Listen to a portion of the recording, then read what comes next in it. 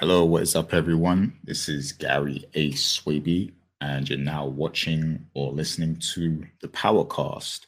And today we will be recapping Power Book 3, Raising Kanan, Season 3, Episode 9.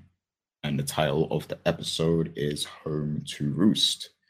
And I'm joined today by Mr. Richard Bailey Jr., aka Loose Lips Lou. What's up, Loose Lips? Pause. How's it going, Gary? What's up, listeners and viewers? Yeah, this is my name for today because anytime that Lou drinks, he says everything that he shouldn't say. So I think it's an appropriate name for today's episode. Yeah, that's hilarious. Interesting storyline for Lou in this episode. Like, you could feel the disappointment radiating from Raquel.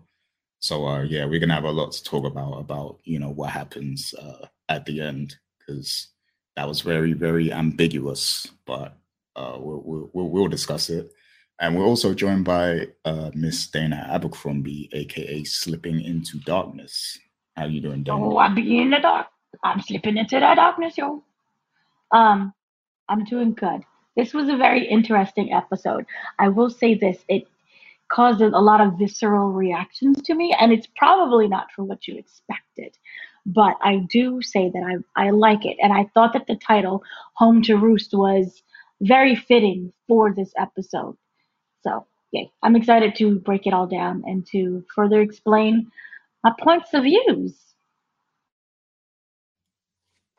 Oh yeah, I can't wait to hear what you got to say, because before we started recording, we were just talking, and you said you had some things to say about what happened. So I can't wait to hear your perspective on it too.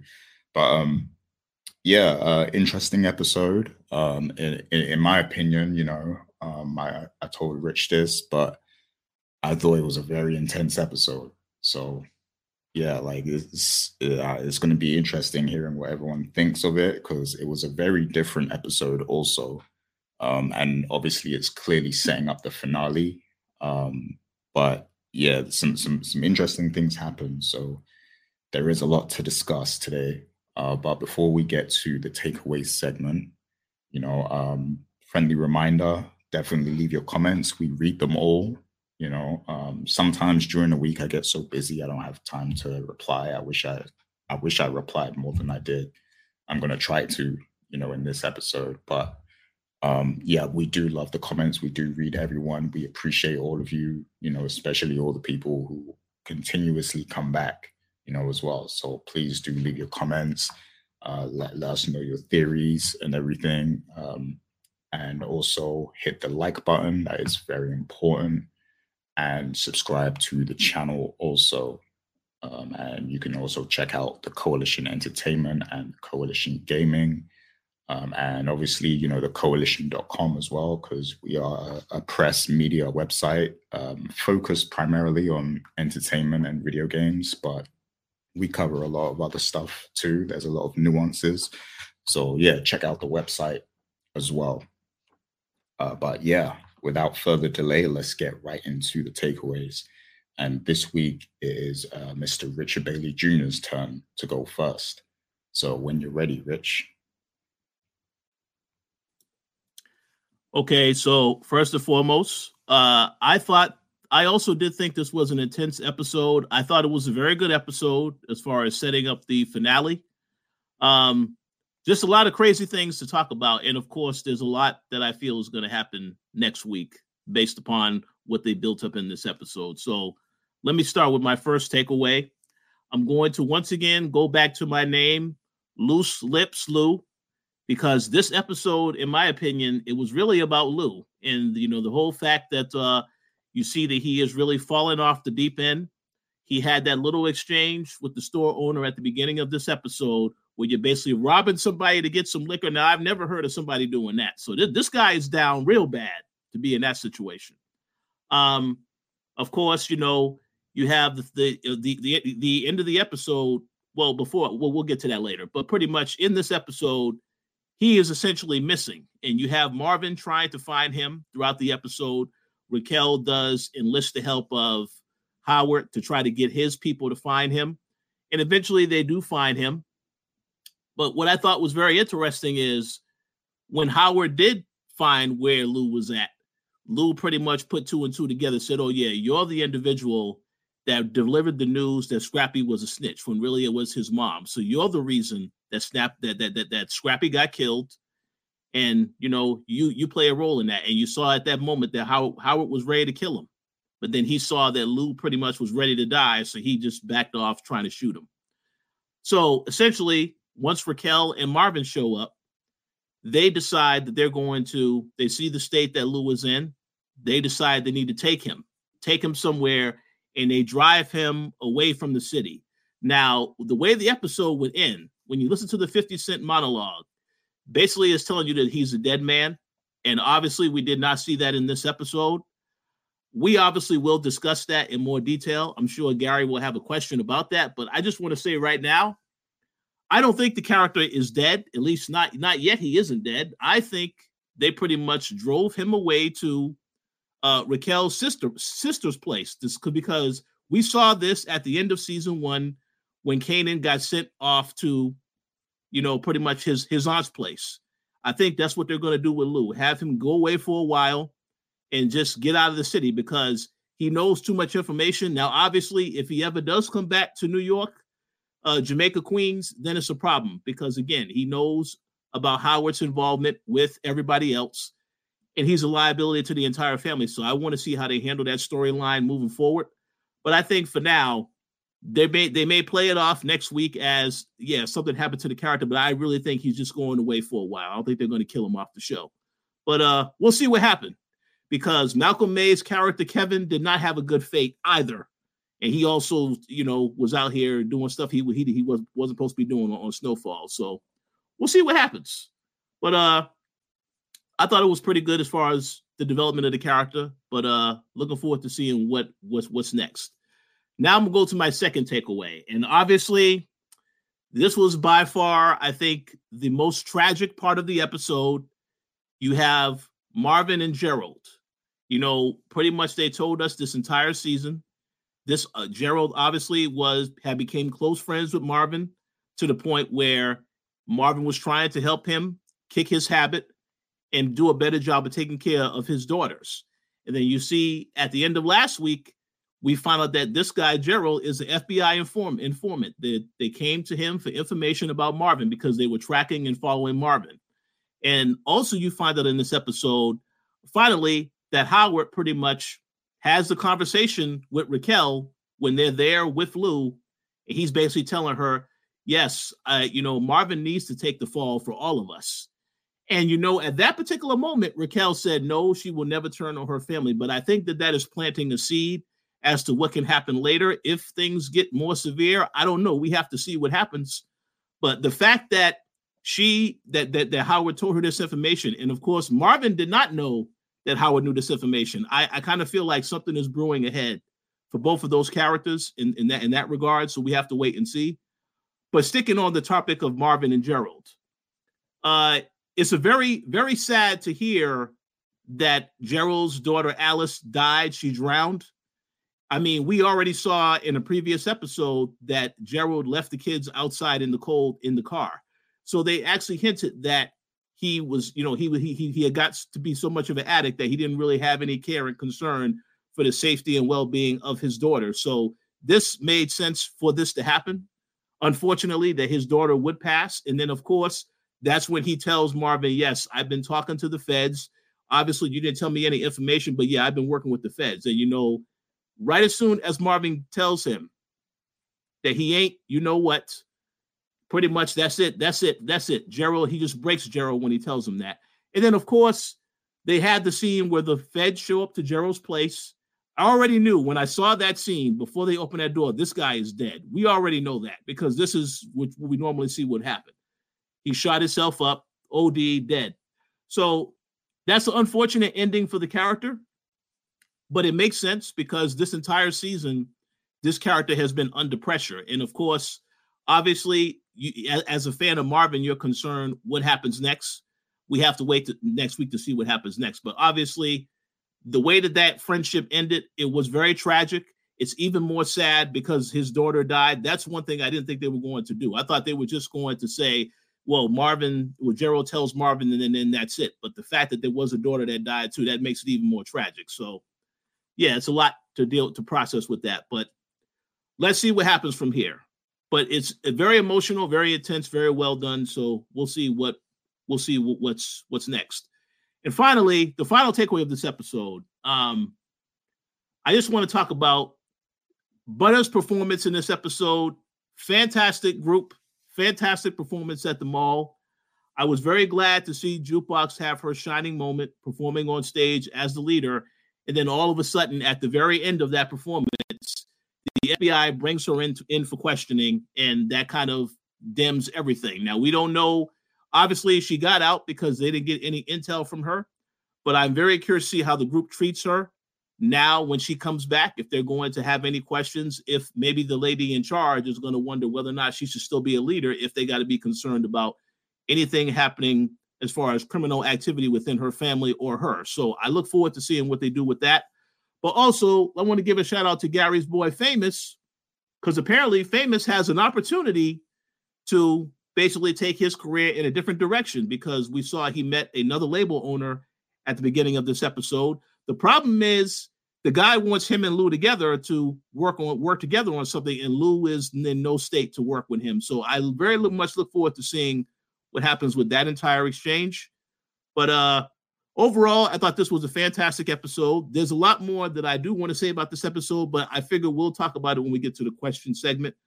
But I thought it was a great episode, and I look forward to seeing what happens in the finale next week. Oh yeah, great takes.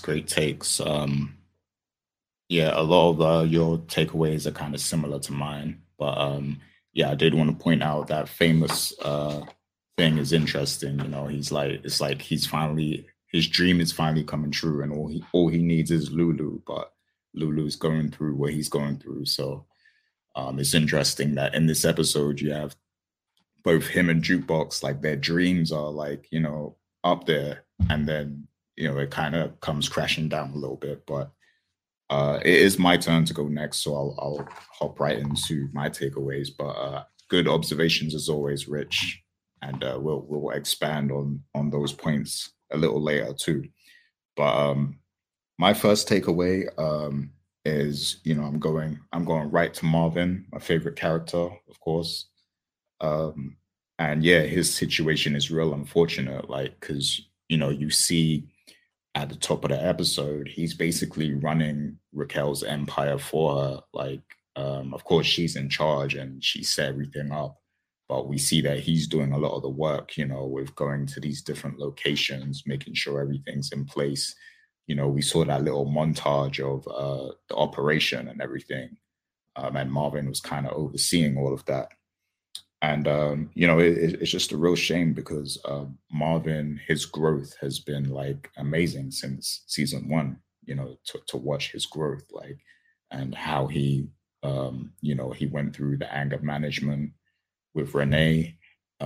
He lost Renee, and then like he kind of, he made friends with Gerald again and met up with him again. He saved him, helped him out numerous times. You know, they kind of developed their friendship.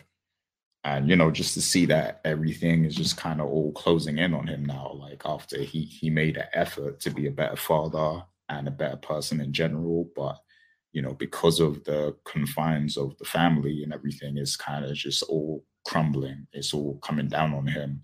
And, you know, even just he thought he had a genuine, innocent friendship with Gerald, but even that's now corrupted by the police, who are looking to, you know, solve these cases and tie him to everything that, you know, his family's been doing and stuff. So it's like, yeah, I feel bad for him. I feel bad for the character because it's unfortunate. Obviously, you know, he's a criminal, and this is what happens when you choose this path. But I think what a lot of this episode was trying to show us is that your family ties, you know, if you're connected to a family that's dirty, then the whole family tree is kind of, you know, dirty by by association. So and we see that in Marvin's story, and also in jukeboxes, which I'm going to get to.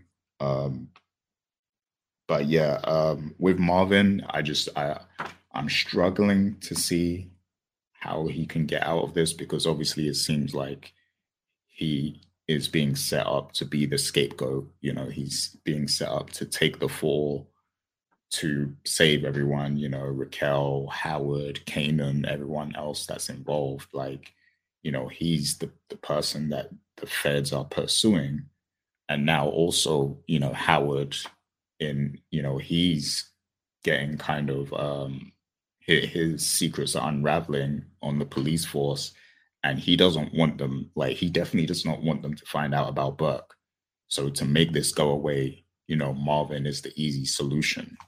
And that was interesting because when Marvin found out about Gerald, he obviously told Raquel about it off screen. He told her that there's a task force, and then Raquel confronted Howard about it. So we finally got that confrontation, because a lot of us did notice that Howard didn't tell Raquel that Marvin was being investigated. Shouts to MovieBot as well, because I know he mentioned that as well.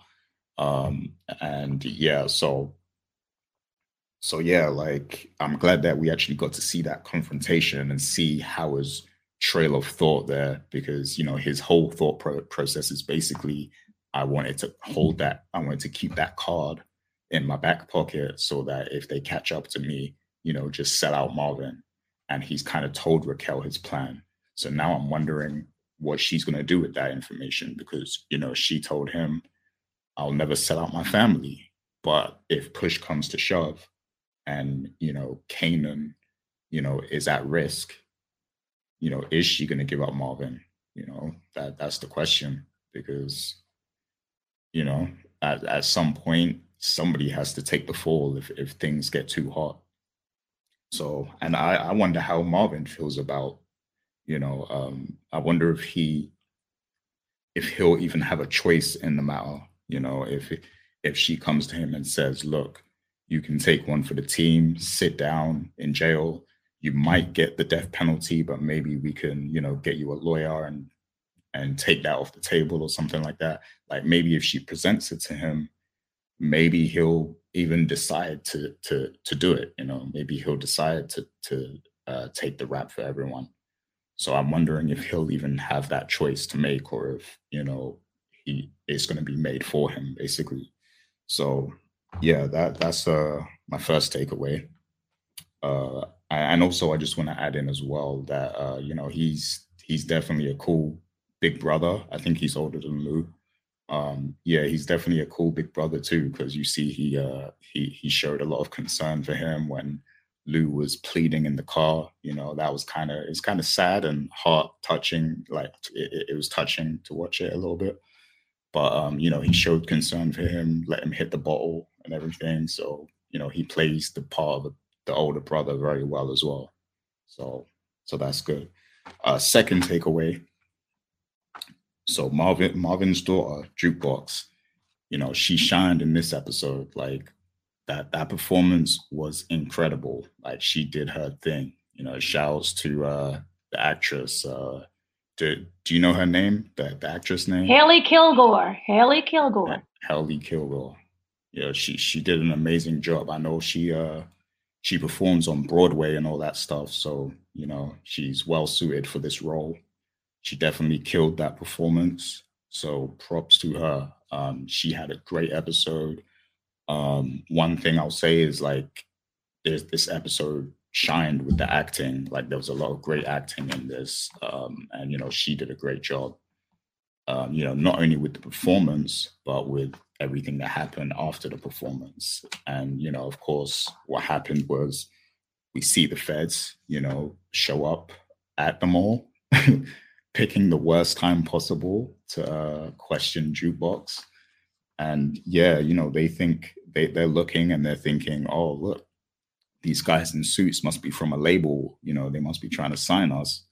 And then, they come into the room and it's FBI agents. So very bad look, after just having an amazing performance, a breakout performance, and having all those people now becoming Butter fans, essentially. Now, the moment is just kind of deflated by, Jukebox having, a criminal family and being brought in by the FBI for questioning.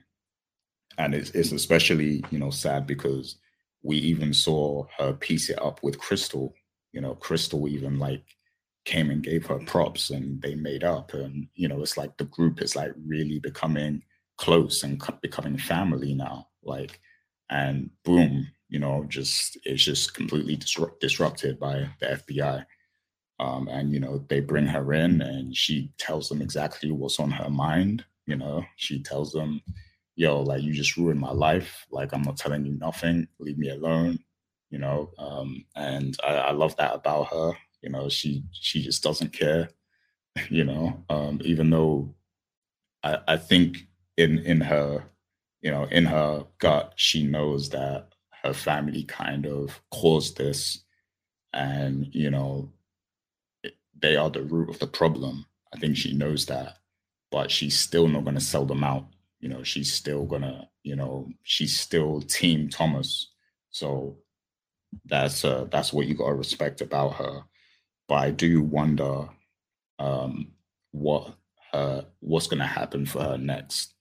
And I do have a question relating to that later that we're gonna talk about. But I wonder, what is her response to all of this gonna be? Because that was a big moment to kind of miss out, to kind of mess up for her, because she all season she's been trying to decide, do I continue doing this group or do I go to the army? And this moment at the mall was huge, and it just felt natural. It felt like her. It felt like, what she really wanted to do, what she's really passionate about. And then it was kind of just robbed and taken away from her. Now, I don't know if there's a chance that she can maybe, repair this. Maybe she can fix this and get back into the group and everything will be fine. But I do think that after, being embarrassed like that, she's going to seriously do some soul searching and think about, the role her family played in what happened, and whether her family is kind of holding her back a little bit. I think she's going to reflect on this a little bit. So I want to see how that thought process is going to go for her and what it might lead to as well. So that's my second takeaway. And yeah, I also really enjoyed the discussion she had with Raquel, the moment that they had at the diner when, Raquel, she came in. She was looking real good, by the way. I'm sorry. I just had to say that. But, that purple leather she was wearing, that was real nice. But yeah. Thumbs up. Yeah, 2 thumbs up. But yeah, that conversation was real. I really enjoyed that as well. It's the 2 characters bonding and everything. And then when you think about it in totality, Raquel is the reason that, that happened, the thing that happened after the Butter performance. Raquel is the reason all of this is happening. But, those 2 kind of still have a strong bond. So I wonder if that is going to be damaged, if their bond is going to be damaged at some point. But yeah, it was cool to see. And then final takeaway. So, obviously the Lulu thing is going to be a big part of this episode, a big part of the discussion. And I guess the question coming after this airs is going to be, is Lulu going to die? Are they going to kill Lulu? Is Raquel and Marvin going to kill Lulu and hide the body? And now I definitely thought Lulu was on his way out. I'm not going to lie. He still could be. but I just don't feel like what we saw is what leads to his death. Like I don't think they're gonna kill him like that. It was real heart wrenching to watch it, of course, like, him pleading, with them not to leave him out there and all that stuff. Like, very, very touching moment indeed. But I feel like this is a fake out. I don't think they're going to kill him. Like Richard said, I think they could probably bring him to some other family that they have. Maybe it's the auntie that Kanan was at, or I don't know, like could be a rehab or something. The only thing is about the rehab, like if they bring him to a rehab, it's like Marvin was just giving him alcohol to drink, like in the car. So it's like you're giving him alcohol on the way to the rehab. So, yeah, that's the last drink. The final drink, I guess. Like you get your final fix before we take you, I guess. Yeah, I guess that's what it was. The final fix. But yeah, I guess it's more likely that they bring him to a rehab or to family or something. And I'm also trying to think as well whether there's a way that Raquel wants to pin things on him instead, because he's already like it the fact that he's already messed up. Maybe Raquel feels like, I can get rid of Lou. He's the one that needs to go down because he's already messing up and I don't need him at this moment or something. The problem with that is, of course, if he's already opening his mouth, then that's kind of dangerous to like have him be the person who takes the fall. But what if they frame it? What if the plan is to frame him, but then act like he's on the run or something? It could be something like that where they say they try to pin the case on Lou and say that, he did all of the Crown Camacho stuff, because he was actually running the label with him. So they could easily say like, he was the one that was doing all of it, with Bulletproof Records. If they, I don't know if they have the gun, but they could say that he killed Scrappy's mother. They could put all of this stuff on him and say, yeah, look, it wasn't Marvin, it was Lou. He was doing all of this himself, and then just send him away so that they can't find him or something like that, and make it like he's on the run. But that's still dangerous though, because if they catch up to Lou somewhere else, then the whole thing can come crashing down. That this is just me thinking, like, I'm just trying to think of different outcomes, because they purposely left this open and ambiguous at the end because they want us to speculate about what's going to happen.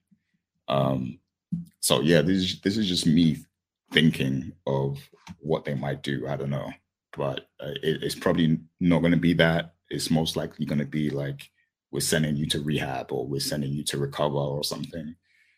But yeah, I just feel like it was a very interesting choice in how they chose to handle that storyline by, having that be the end of the episode.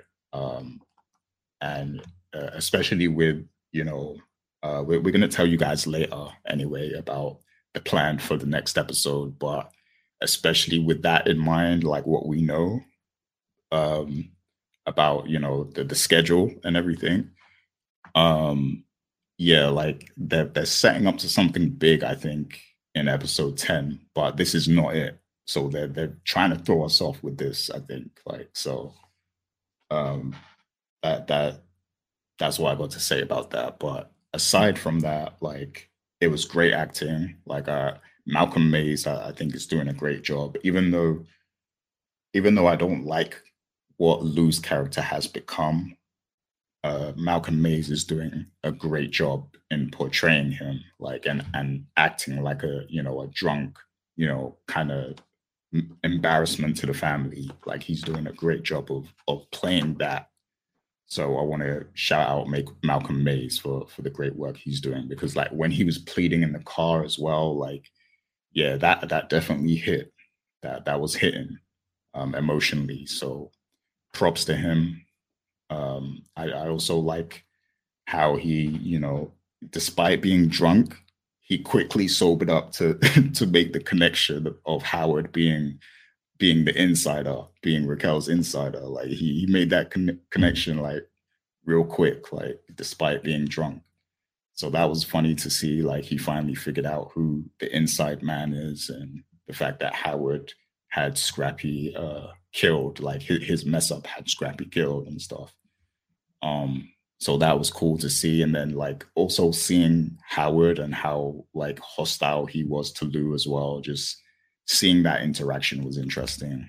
Um, and then, yeah, of course, Raquel and Lou, there's so much animosity between them. So just seeing how cold Raquel is towards him as well was just like, that's what added to the intensity of the episode to me. So, yeah, but that's my final takeaway. Very, very, very curious to see what Dana has to say about these things now. So, Dana, when you're ready, hit us with your takeaways. I'm right to say I have takeaways that needs to be taken. Now, of course, we start out with 50 Cent in the voiceover that talks about the most screwed up lies are the ones that we tell ourselves. It's not really the ones that others tell us, the ones that we tell ourselves. And that we tell ourselves these lies in order to get through the day, and that we hope about, tomorrow. And that tomorrow it'll get better. Tomorrow there will be a difference. But we say it into a fact that we don't believe that anymore, because we're always waiting for the next day, and that next day never really changes. And you look at the title, Home to Roost, which is basically all of the lies that we keep avoiding, and we're saying that it's going to get better, it's not going to be the same. These are the lies that are finally coming home to roost for you. And at the end, where 50 Cent also talks about how, you know, you say you're going to change and you're willing to change, but it's only when you're looking at the barrel of a gun. And by then, everything is too late. There's no going back, and there's no way forward. Your dead is dead. Okay? And it's all about everything that you have done in the past, again, finally coming home to roost. And also, what's interesting is that even though if you are not the one who's doing it, like for example, we get into the innocence of Jukebox, she's not in there, in the streets making these decisions or killing anyone or selling anything. She's, what we've seen, has literally been in her own world. She looks out for Kanan. She knows what other people are involved with, but she's not partaking in it. So even though she's so separated from it, and she's the one who's warning, say, Kanan, don't do that. Look at that person. Look at this. What kind of party is this really? She's still impacted by her family's decisions. And I think this is when we're starting to understand why Jukebox and Kanan separated, why they started to, you could argue, hate each other. And everything that this family has done, even though it's not connected to Jukebox, as we see, starts to get connected to Jukebox. And what was one of the things that Gary said was, essentially, you ruined my entire life. And we see how this one action, one decision that was so, I don't even know if it was legal to bring in she's not 18, no supervision, no guardian there to question her about you could argue a RICO case, and no one was there, and you kind of stepped to the music manager. So that it's not even like we're going to keep this secret. You made this whole thing public, not just the music manager, but to the other girls that have great impact upon this. Now, I have something to say about the group and how I don't think right now it's going to be a negative. But I really wanted to mention one of the things that's interesting, and that is the connection between Ronnie, Kanan, and Raquel, which we saw that we know already. Kanan and Ronnie are working together. I have not gotten a clear answer to the statement of whether or not this was all on purpose to get back at Raquel. I did speak to Wendell Pierce and to Erica Campbell, which is the interview that's already posted. You guys can see where I asked are you purposely doing this to get back at Rock? And they said, yes. Using the son as a pawn, yes. The connection with Rodney and Kanan are two different things. What's interesting is how much Rodney and Kanan, we see, respect each other. We see when Famous came back to the apartment to essentially tell him about what was going on, we saw how Rodney attacked Famous, but it was Kanan who was able to say, not now. He was like the guard dog. He said, not now. And it's interesting to know the relationship of whom is the boss of whom, because we just don't know. You see that they talk to each other and it gives that equalness. He backed down and he didn't say anything, because usually he'll be like, what? You want some too? He didn't do that.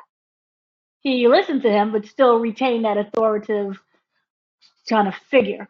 But at the same time, remember when Ronnie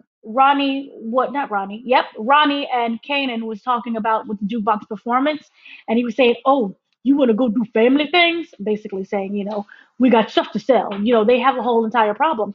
But as we saw, Kanan went to go see his sister. It wasn't Kanan and Ronnie; it was Kanan.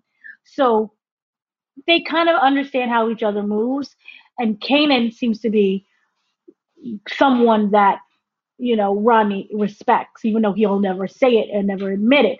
His actions are leading towards that.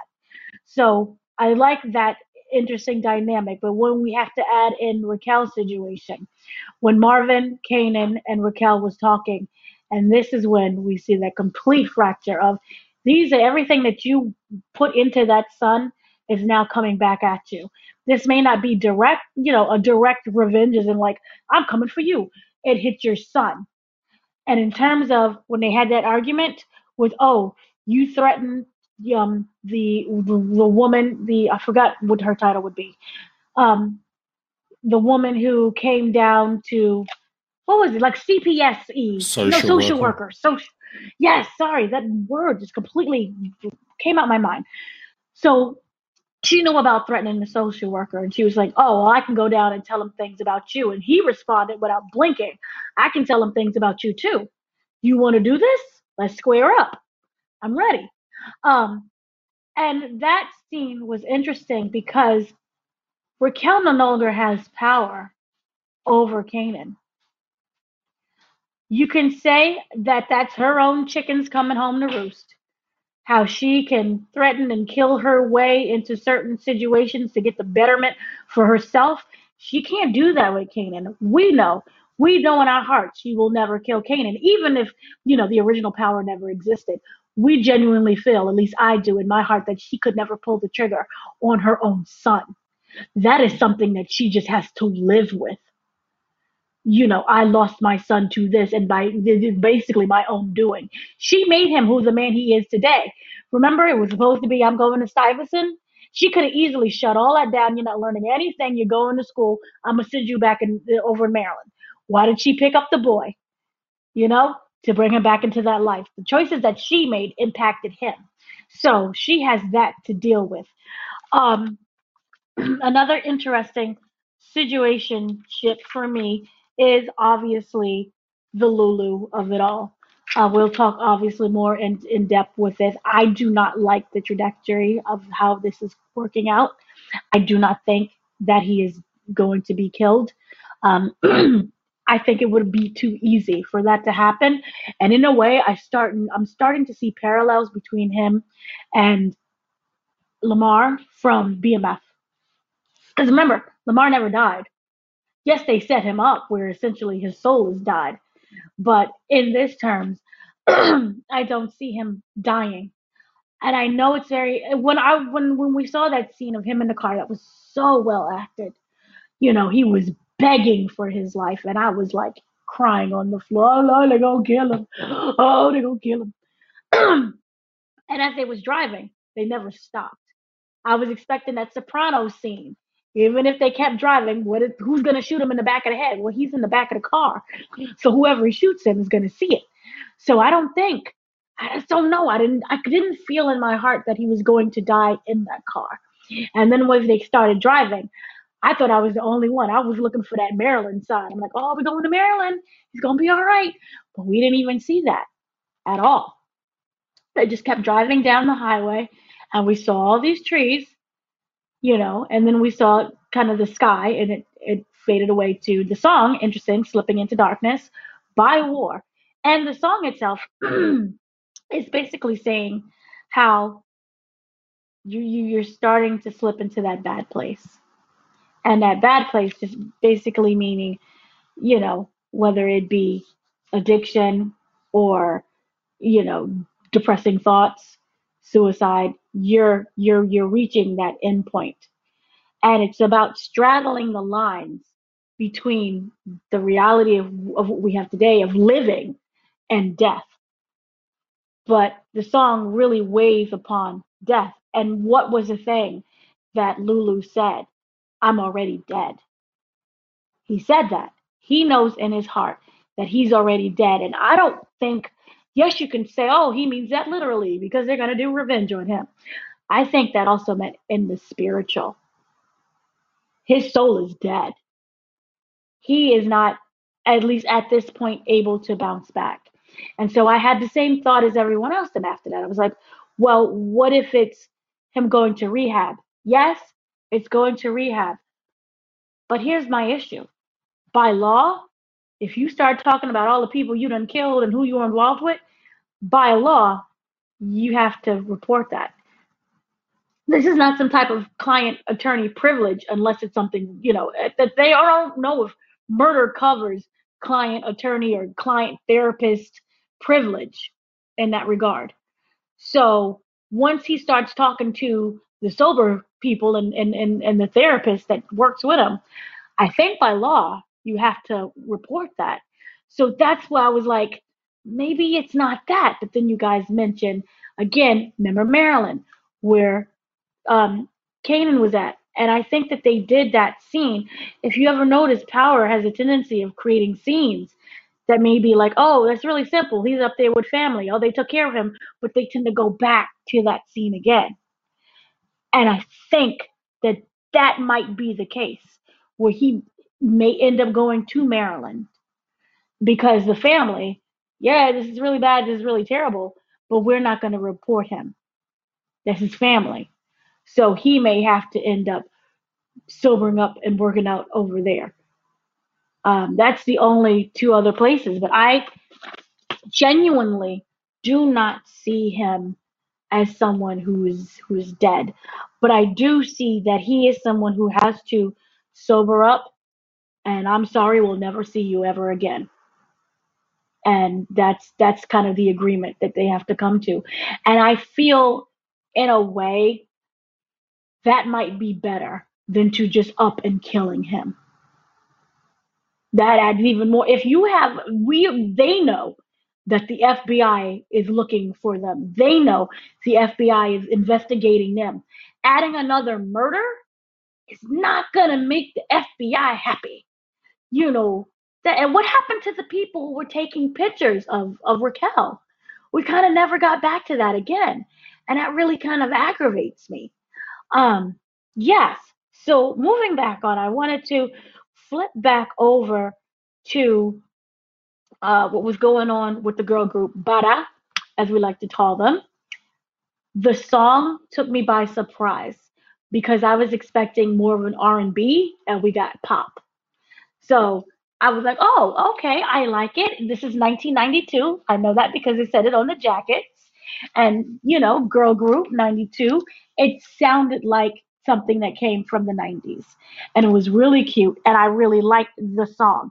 However, and I like the dance moves, but I find this really interesting. We all know that Jukebox is the lead. I don't know if she'll be the lead again, but we know she was the lead. And what was really interesting about that was kind of the order. So we first had Jukebox, and she's singing her heart and her soul. Then we had Aisha, who came out, and she had a whole verse, and it was cute. Then we had Crystal. Who was Crystal? Crystal, if you really looked at the performance, she was the doo-wop pop girl. She was the girl who was like, ooh, ah, yeah, something, something. The ones that fill in the blanks that help with the chorus, the melody, the blendation of the song. She didn't have a verse. which I was like, oh snap! Even Destiny's Child had some verses where all three of them got to sing and shine. She did wonderful. I'm not knocking the performance. I'm not knocking the performer. But in terms of the structure of the song, they gave her nothing. She was just like something, something. And if you looked at, sometimes she didn't even really like. I was like looking at the lip singing part, just trying to figure out what she did. The oohs and the ahs was all to a soundtrack. So if they didn't even let her go like, ooh, ah, nothing. She didn't even get something, something. So I found that dynamic to be interesting. And then when she kind of humbled herself and was like, yeah, jukebox, you did that. I think she might use this against them. Or I don't know, if you find out that the person you've been harassing is like part of an entire family organization of drug dealers and criminals, that might you make her want to like step away in terms of, I'm going to just completely leave you alone. I don't know what you have going on. God bless, sister, but I'm gonna not bother you.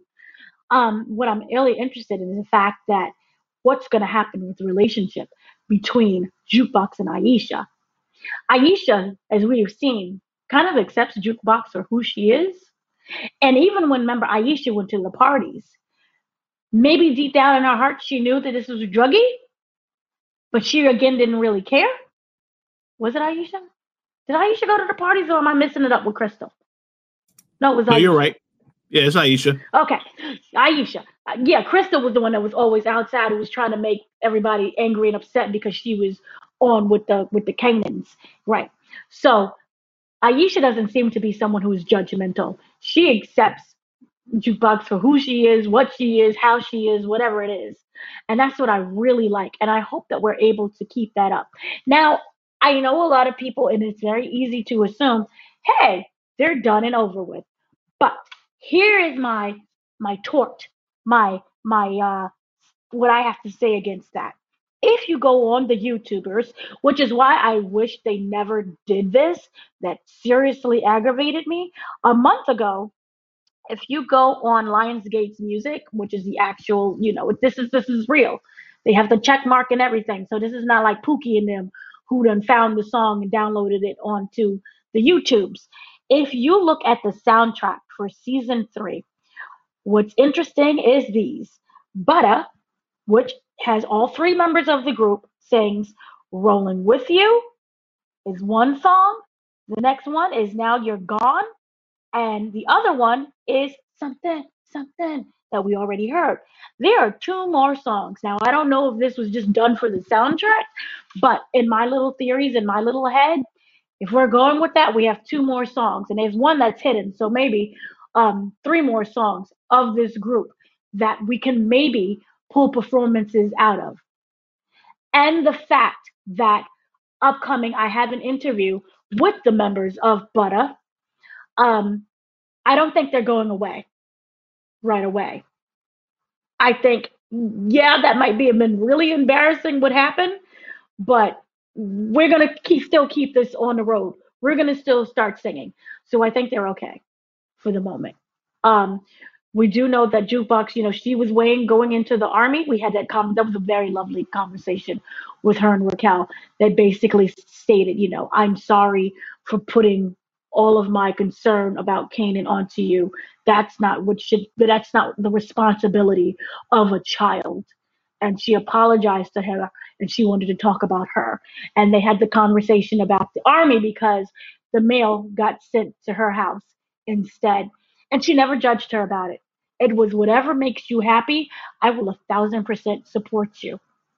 And I was like, oh my gosh, that's how you be a mother. And I really think that she is transferring her motherness and continuing to transfer her motherness onto Jukebox, because there's no point of no return right now for Kanan. Now, we know in the adulthood, something happens because, I went to go visit mom. I bring that up I bring that up more than you guys bring it, Breeze.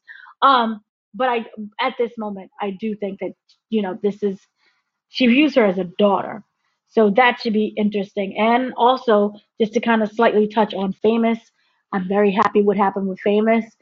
I do hope and I pray that Lulu does not screw this up. And I don't think he's going to screw this up because if you listened to the conversation that the white man was having with Famous, he couldn't even remember Lulu's name.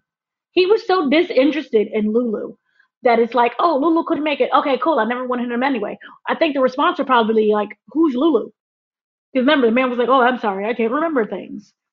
So I think he might be on to something. I think that this might be something positive. But again, we need someone who's going to probably take the downfall and for things to be negative, and that is going to probably be Lulu. It's unfortunate. It's really sad. But yeah, that's what my takeaways so far. I know we're getting to more in depth with that.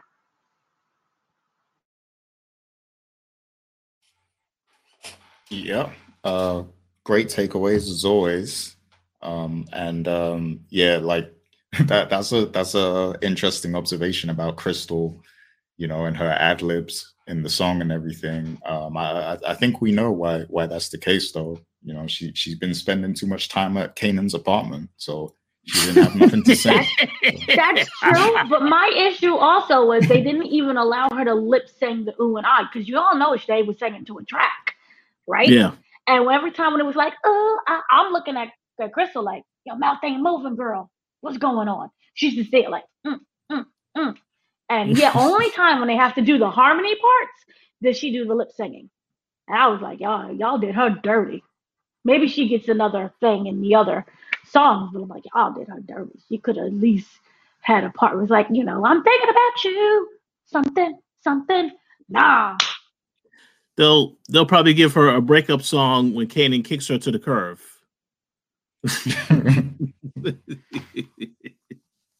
Yeah, I'm sure she'll get her chance to shine though. Maybe she'll even take over the leadership now that Jukebox, has an issue or whatever. So who knows? I do agree with you that I don't think Butter's going away, especially if they're like making so many like songs and promo material and stuff. So yeah, but great observations as always, Dana. We do look forward to your takeaways. So great stuff. And yeah, so let's get right into the takeaways and like we'll dive right into that question first, because it's heavily assumed, well, I mean, Jukebox herself says that, you just ruined my life by, bringing me in after, my biggest performance and everything. So the question I have is it really over though? Because like, I mean, it's not that big a deal, is it? Because it's not like, they came on stage and like, announced to the whole mall that they're bringing her in for questioning. It's like it was very backstage. They came backstage and said, we with the FBI, we got some questions about your family, we're bringing you in, yada yada yada. And then it was done kind of privately behind the scenes. So I don't think this could impact the group that much, unless it's leaked to the press or something like. So and even then, it's not like Butter is a big sensation already. I mean, they're kind of just building their way up. They're kind of like building up their name still, like performing at the mall and stuff. So like after this performance, of course, their popularity is gonna go up. But it's not like they're like Destiny's Child right now. So I mean, why would it matter, if she's brought in for questioning at this stage? So the question I have for you is, do you think Jukebox is going to salvage her position with Butter and, stay a part of the group and continue being its leader after what happened in this episode? So that's the question I had first of all. So what do you think about that, Dana? I think there's a yes and no to this answer. I wonder this. It may not jeopardize her place or her part in the group, but it will jeopardize her army chances. I don't know in terms of background checks that the army does when you're enlisting, but if they do see her name brought in for questioning or any way associated with what's going on with the Thomas family, that may be a red flag on her getting into the Army.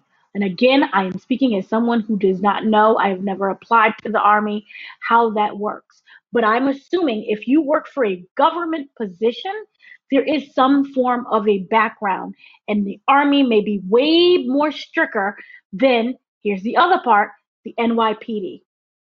From my understanding in the original Power, there was no indication that she was Army trained. She had any military experience. But we do know the police connection. So I feel that this may end up jeopardizing that. But in terms of the Butter group, maybe no. That you can argue gives them more street appeal, right? If you look at what was going on in the 90s, this wasn't like the 1950s all girl group white, singers. This was like the 1990s.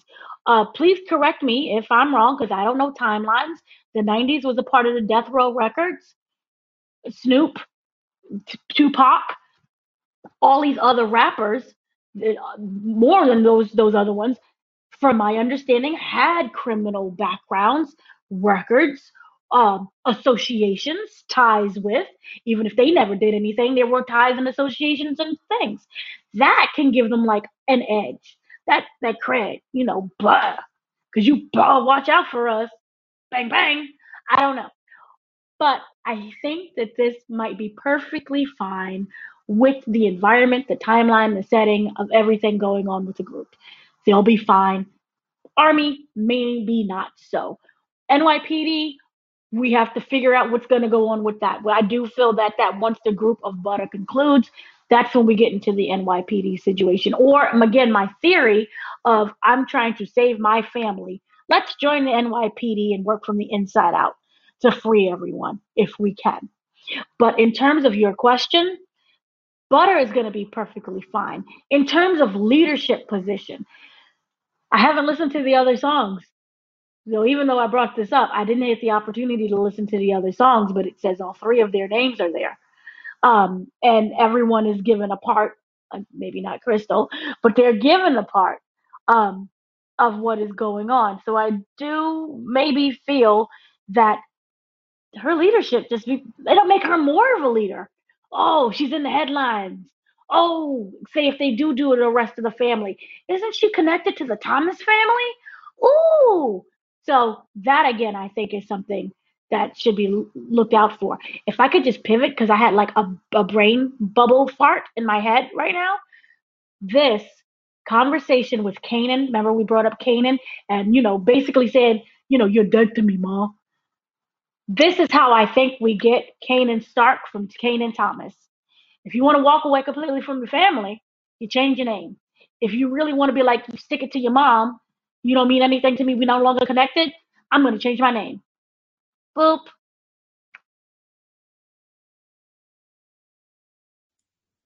Yeah, yeah, that is a good point. Like, and like I was saying earlier, like I feel like that they were really trying to emphasize the family thing in this episode, like how their family connection affects them, kind of thing.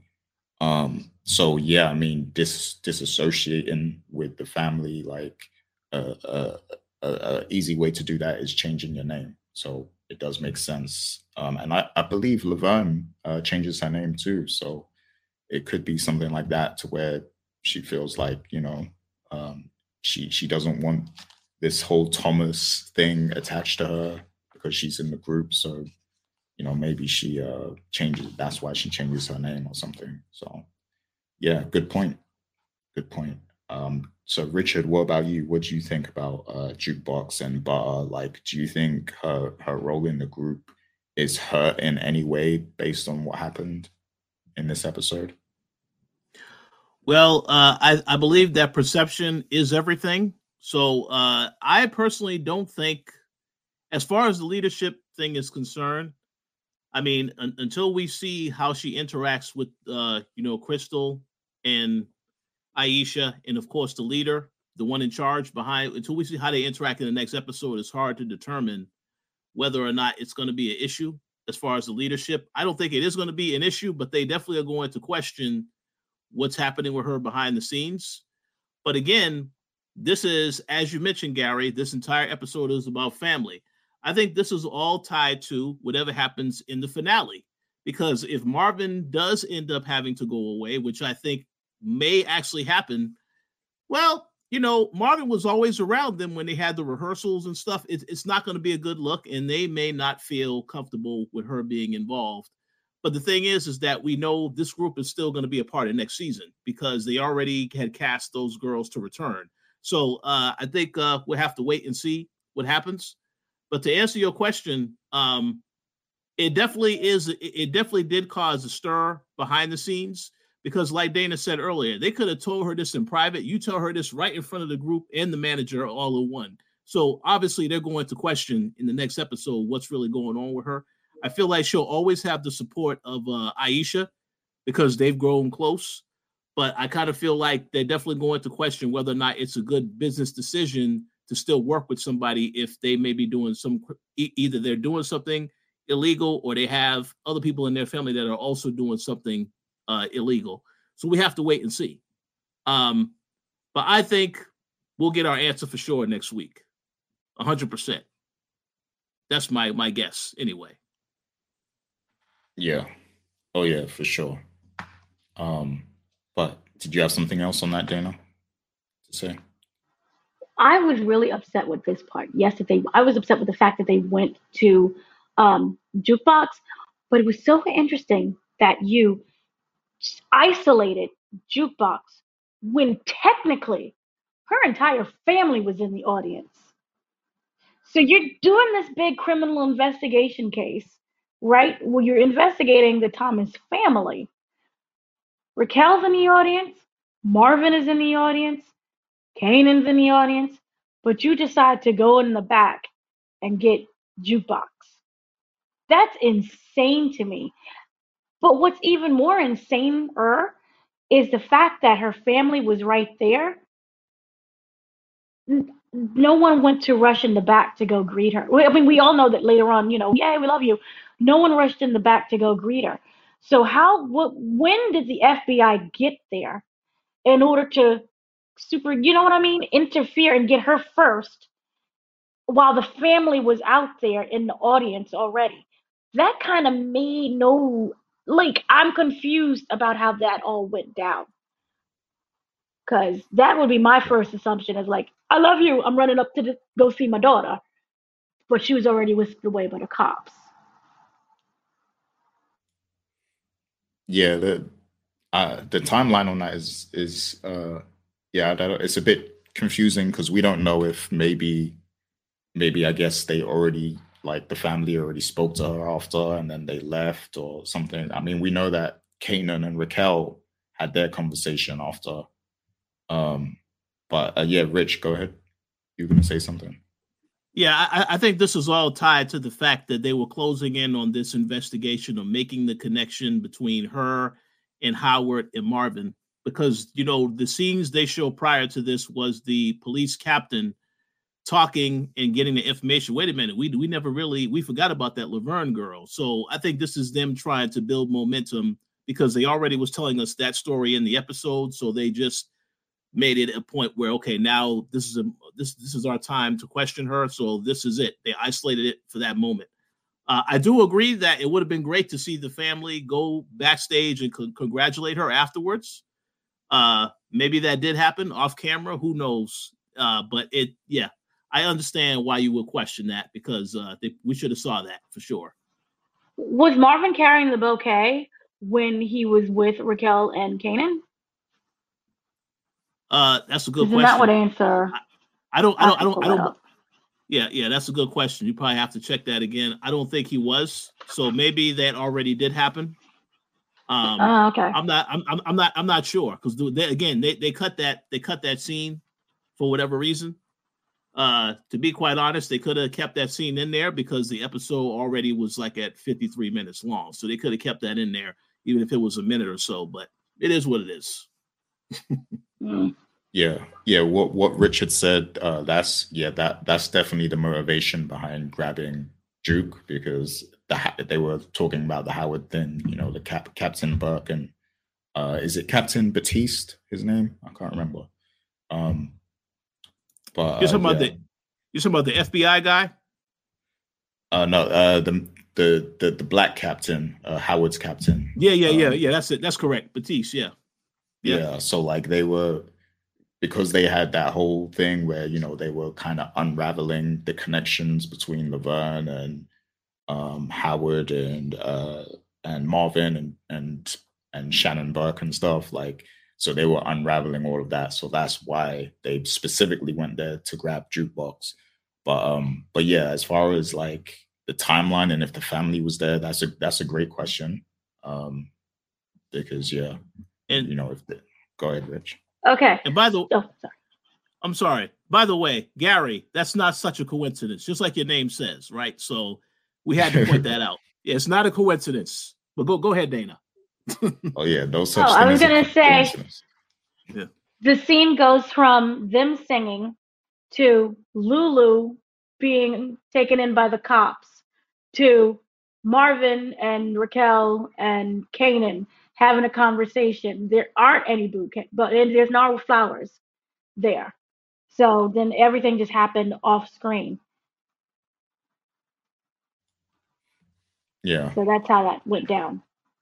It was really weird how it's just edited. It's edited weird.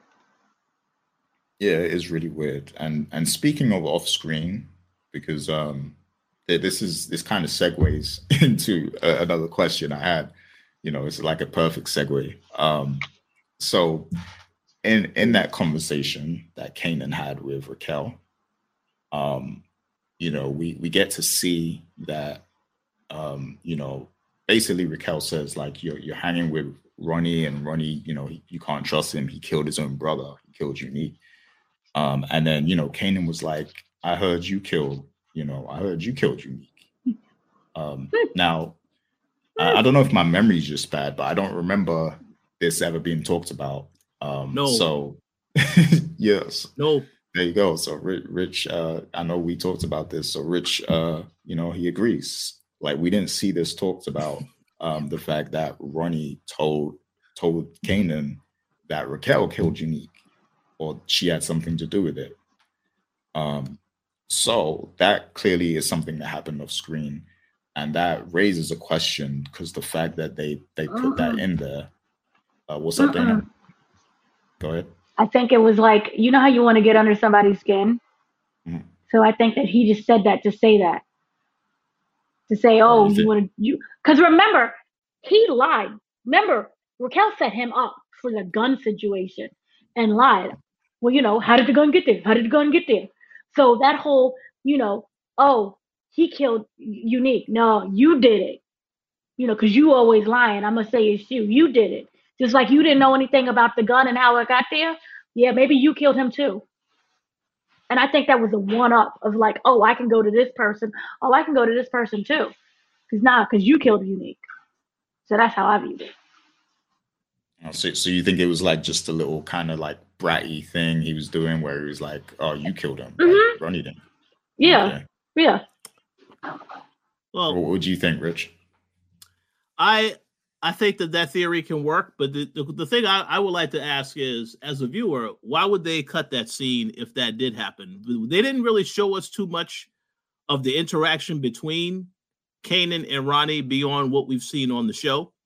I've never seen them have a deep conversation about any of this other type of stuff about what happened to Unique. So I think that is by design, and perhaps there will be an answer as to why that is at a later point.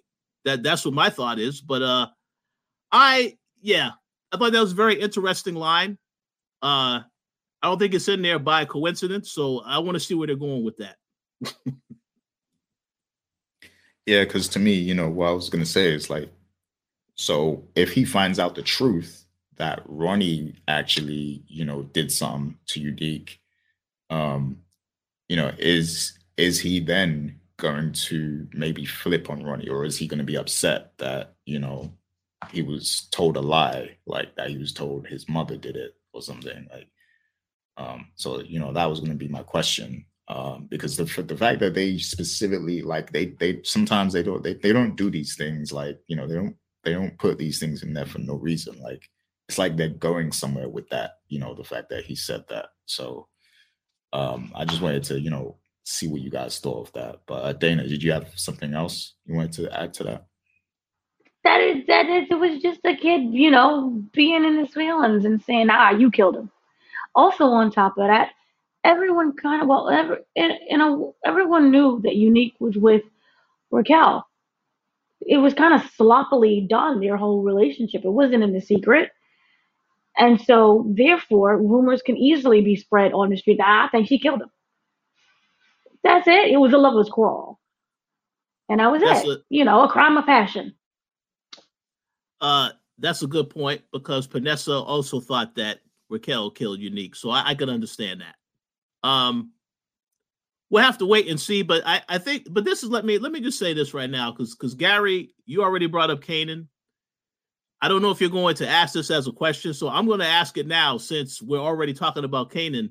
I kind of feel like by the end of this episode, it's very clear that Kanan, they are expecting Kanan to deal with his mom. And I would like to know exactly what he's going to do, because he's in a tough situation. Ronnie, he got no more drug supply. Of course, he used Pops and Smack's retirement money as an investment.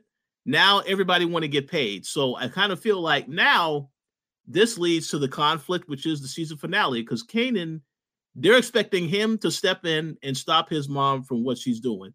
But this is a problem. So I would like to know what you both think is going to happen, as well as the people that comment on this show, because this is a point where things can really take a turn.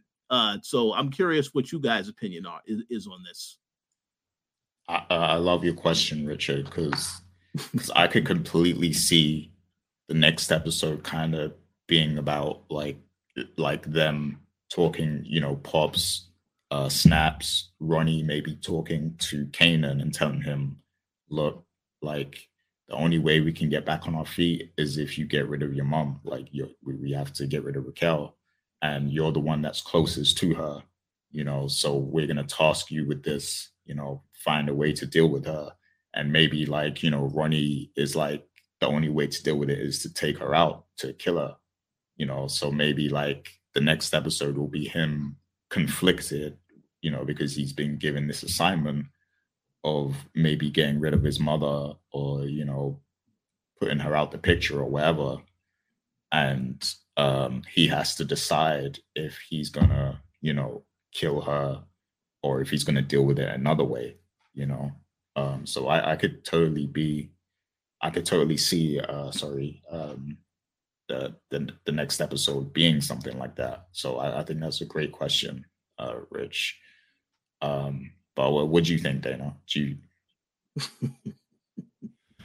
I can see both ways happening. I can see, I really can't stand you that much. I hate you. Bang, bang, you're dead. Because if he kills his mother, he has no problems with killing his son. How we know that happens? How we know you was weak? So I'm gonna kill you, Sean. So you're dead. Which oh my God, Famous's real name is Sean. Yep. Anyway, interesting. I wonder if he has some type of, if he named him Sean. Again, it's a very popular name, but if you really can't stand anybody, I don't think I would name the person Sean, right? So I'm wondering if this is where we see some kind of reconciliation. If, say, Raquel does die, I don't think it's going to be by his hand at all. I think, again, Rodney, Snaps, or Pops. Those are the three people that seem to be the most one who's like, yay, let's kill her. Which then could cause Kanan to take everything that he knows, but to leave. And maybe that's how we rekindle the friendship between him and Famous. And then later on, that's why his son is named Sean. Maybe. Just theorizing. But if we do have this situation, or go in the other end of, this is when Kanan steps up and protects his mother, because it could be only that situation where only I can hate you and bully you. Anybody else who decides to cross that line, that's when we come after them. That's kind of the definition of family.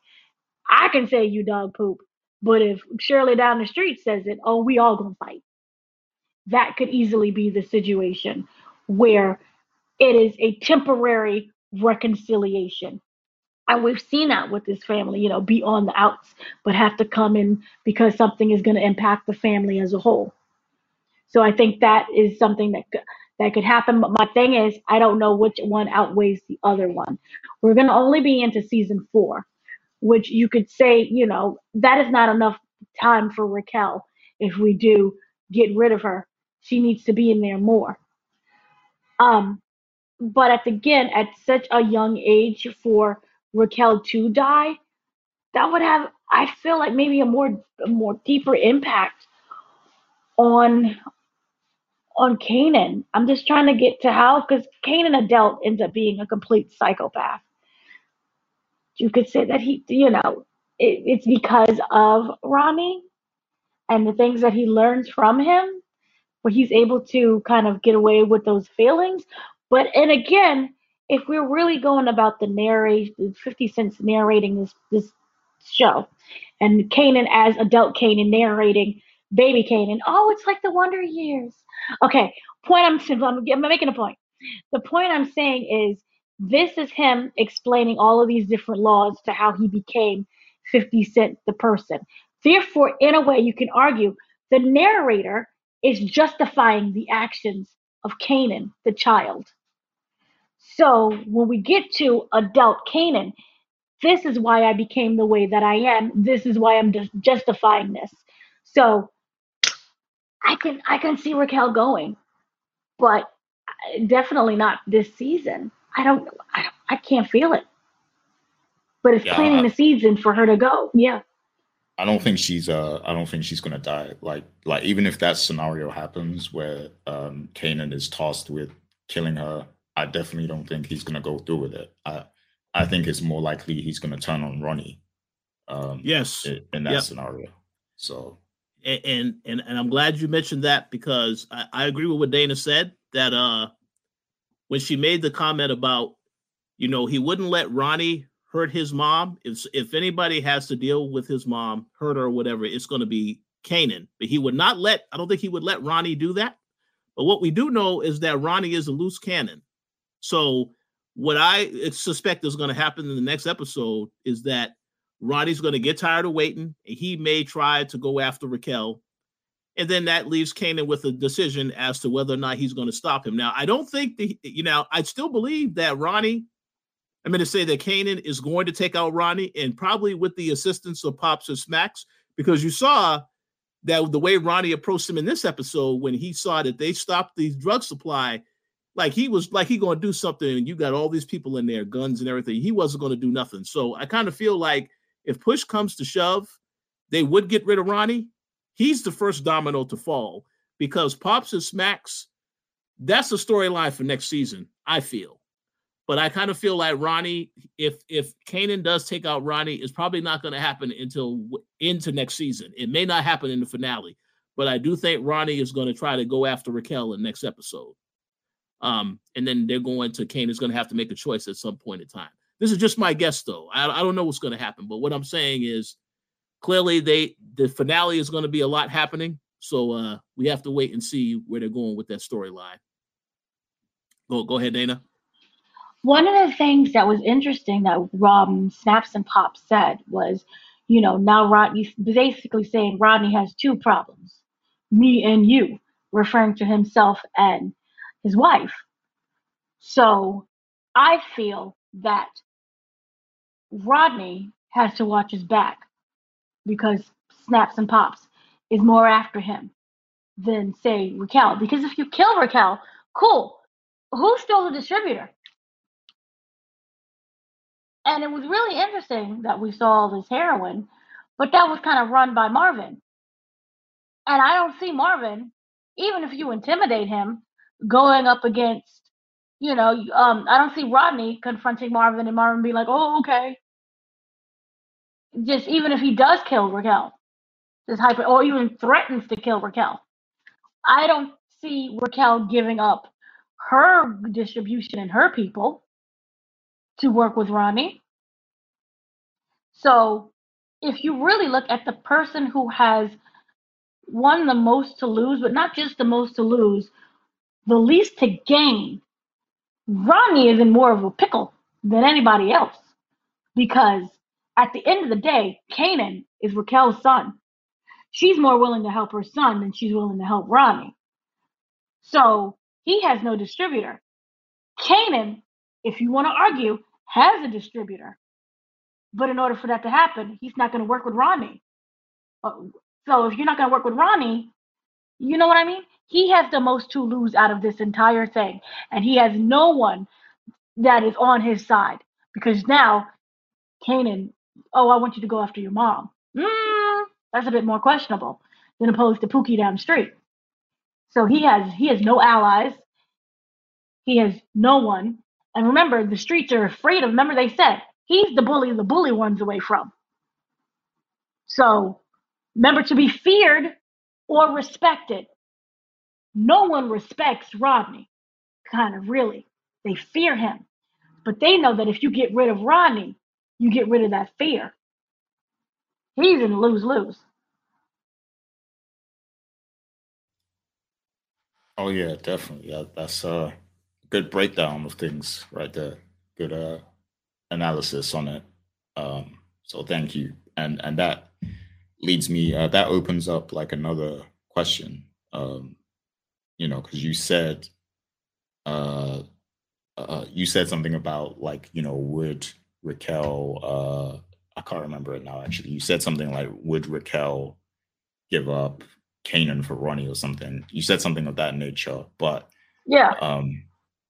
I want to flip that question and ask, would Raquel give up Marvin to save Kanan? So that's the question I want to ask next. Would she give up Marvin? Because obviously she had that conversation with Howard, in this episode. And it seems like Marvin is the easy, scapegoat. So if they want to get rid of this case and get rid of all the investigation, give up Marvin, it goes away. So, do you think this is something she would change her mind about? Because clearly she said, I'm not giving up my family. But if push comes to shove and, they start looking into Howard and his shooting and everything, now she's the one that told Kanan to shoot Howard and try to kill him. So that implicates them if that is discovered. And then, this is a whole crime family. So Kanan could be implicated for a whole number of things. So, do you think that Raquel would agree to give up Marvin or would try to talk to Marvin and get him to take, to be the fall guy, essentially, basically? Like, is this something that she is going to do? Now, me personally, I feel like Raquel's been very calculating this season. Like, I feel like she's been one step ahead of everyone. So I think she already has a plan. I think she already has a plan of what she's going to do. But do you think that this is within her plan to give up Marvin? So that is the question. Do you think that is going to happen in the next episode? So I think Rich might have stepped away. So what do you think, Dana? Who is the person that doesn't know that they're a dead man walking? Anyone? Howard. Howard. Howard. Howard is so dumb that it's brilliant. I love it. He's so dumb that he doesn't know that he's dumb. He's so dead that he doesn't know that he's dead. And you don't have to kill someone for them to be dead. Oh, he's going to jail. She's going to pin everything on Howard. Why not? Here I have no associations with any criminals. You think I would hang out with drug dealers? Right? Remember that whole speech? Oh, I don't know what you're talking about. Right? Who has known Howard since they were 14, 16? Who? Raquel. Who has a baby by the man that claims, I don't associate with these people? Howard. How can we prove that? DNA that Burke was able to get And remember, there were records on the computer. That's how Howard was like, oh my God, what's going on, right? The fact that Howard is so dumb and doing the whole plea thing, I think if he would have came clean about who he knew, how long he'd known them, that might have saved them and have given him more of an advantage than anyone else. So I feel that this is going to be really interesting because now we're looking at everything being pinned on Howard. You've known this family for how long?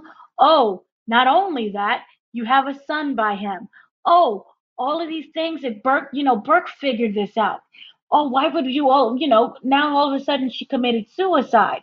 So I genuinely feel that this is what's going to happen, that Burke is going to be the fall guy, and he doesn't even know it.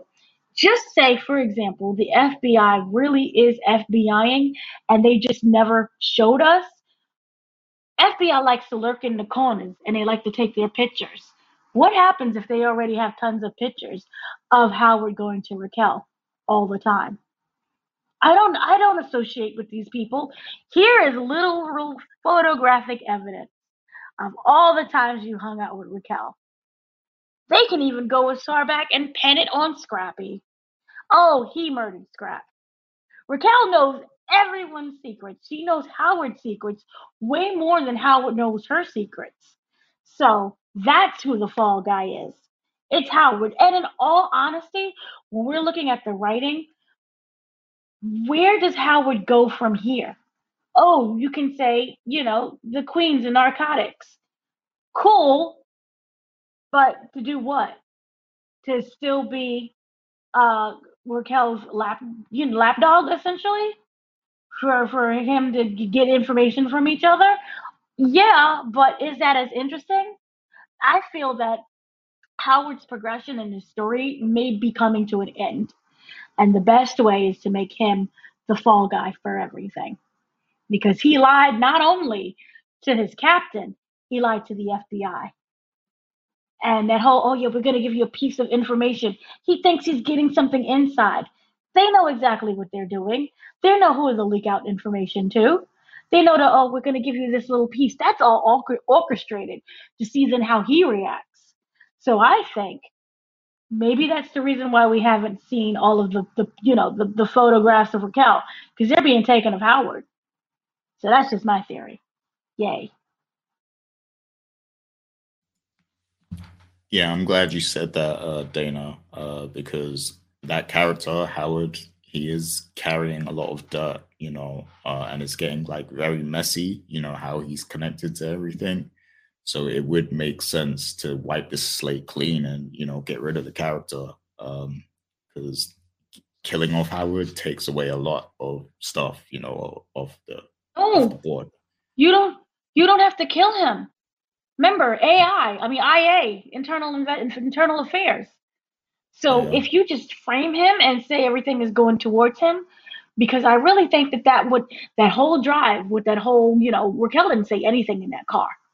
That's why we don't know, oh my God, is he going to be murdered or not? She said nothing.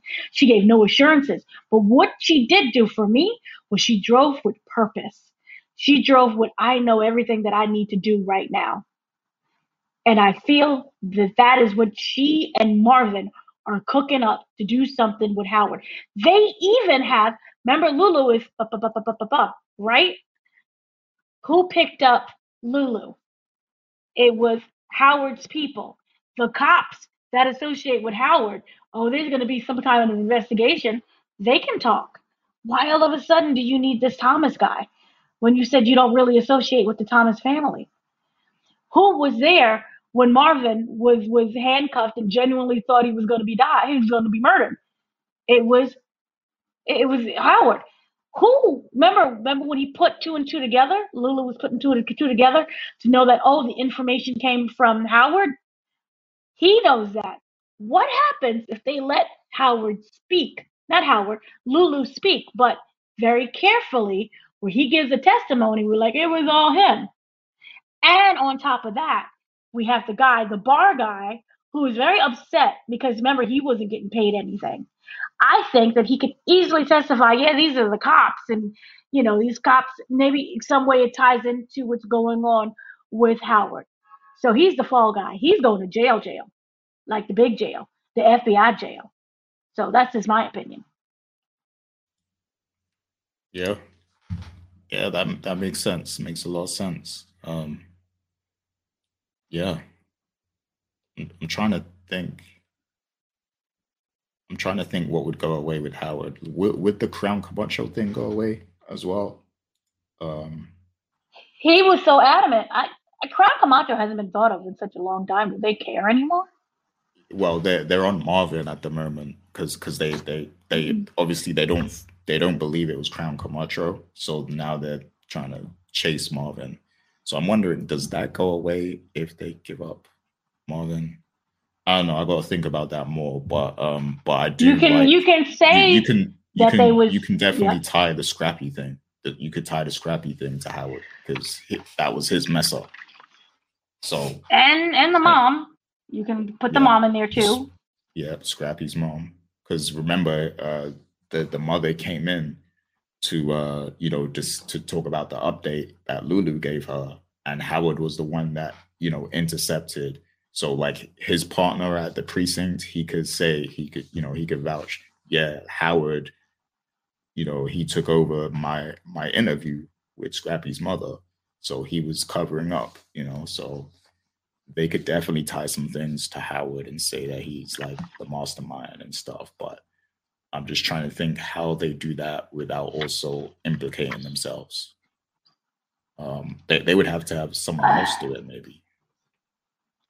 Or with the whole Crown Camacho situation, you could just, I don't know, just wonder the bodies that because if they establish that he knew the Thomases, it won't be hard to establish that maybe he was the one who took him out. Crown. I don't know. I mean, then the whole thing, but then it also goes with how do we connect to the mob? Because remember, the whole big connection is the mob situation. Maybe this is when the guy who was in the wheelchair comes and testifies and says, to save Marvin. Maybe that's why they had them both do the job together. That's the only way that I can think about it. Yeah, I think that's all I think they need another stand-in for sure. Like they need, they could give up Howard, but somebody else, because Howard has to be connected to somebody else, for it to work. So who was he, aligned with? Basically, there has to be another person that they give up with him. So whether it's Marvin or whatever, but it's a good question. I do think that that's a possibility that they're gonna. I do think Raquel has a plan, and Howard is definitely a pawn in whatever her plan is. She's gonna use him and flip it against him somehow. So it's a good point. Somehow, but I do think Marvin might be in the clear with this. I hope so. I just don't know with the mob situation how that. Unless Stefano, he's been gone for a while. Oh yeah. If there's somehow they bring him back to do some kind of testifying or something. Testifying. Stefano, I don't know, because if you look at it, this might go to. It could go to trial either way. Yeah, it's a good point because they were the FBI was investigating the mob too, the connections with the mob, and obviously we know Marvin is the one that he killed Tony, and he killed Sal. Well, he didn't kill Tony himself, but he was involved in the death of Tony and Sal's son, and then also he killed Sal. So yeah, I do think Stefano, I think we're going to see him in the finale for something. So that could come back into it as well, for sure. Maybe there's some sort of mob connection there. I still think we could see Stefano's furnace used for something. Because they teased that, they were teasing that heavy. And also, you mentioned. I'm glad you mentioned taking pictures as well, like because the feds would they were following Raquel during the early parts of the season, taking pictures, and then we just didn't see them anymore. So I'm wondering if that's because they're still there in the background, but they're just not showing us, and they're gonna pull something out in the next episode. Like maybe they have pictures of Raquel and Howard or something. I don't know. Or Yeah, no, that's the only thing. yeah, or maybe they've just been on Marvin. I don't know, but that was something that went away. So I wonder if they're gonna refer to that in the next episode, like if that's gonna come back somehow. So yeah, this whole investigation could go many ways. I'm interested to see what the people think. Richard actually got called into a meeting at his workplace, so maybe he'll return in a moment. But I do have one or two more questions. Mm-hmm. So yeah, I mean, we all kind of talked about it already in our takeaways, but you know, I figured it has to be a bigger. Oh, welcome back, Richard. He's back. Man, so that's a very unexpected phone call. But yes, continue. What did I miss? I know how it is when you're on call at work. Like, those calls come through at the worst times. Like, I already know. So Vince McMahon called him to testify on his behalf. Oh no! No, absolutely not. Don't be dealing with old men that be doing horrible things. We ain't in that business. But no, what did I miss? What was the question you asked, Gary? Is there something that I need to? Okay, yeah, let's go back to that one. So the question was, do you think Raquel would give up Marvin? And we kind of ended up discussing the case as a whole. Dana thinks that Howard might be the fall guy, so we were talking about that. And yeah, basically, what do you think is going to happen with that, with the whole case? All right, well, that's a very good question. And my answer is going to probably shock some people. I think Marvin is going down because Marvin is the only clear-headed individual that can go ahead and be the fall guy, and he's not going to give up anybody. If they gave up Lou talks to everybody, so that is a liability. He'll make sure everybody go down with him. So I kind of feel like if Marvin has to do it, he'll do it. But I also think that's going to happen because here's the thing. Lou, what we have seen with the way that Lou, Raquel, and Marvin, how they operate as a family from the beginning of this show, you've seen that Marvin has always been reliable, whereas Lou has started, he's always done whatever Raquel wants him to do, but he's also taken a lot of abuse from Raquel.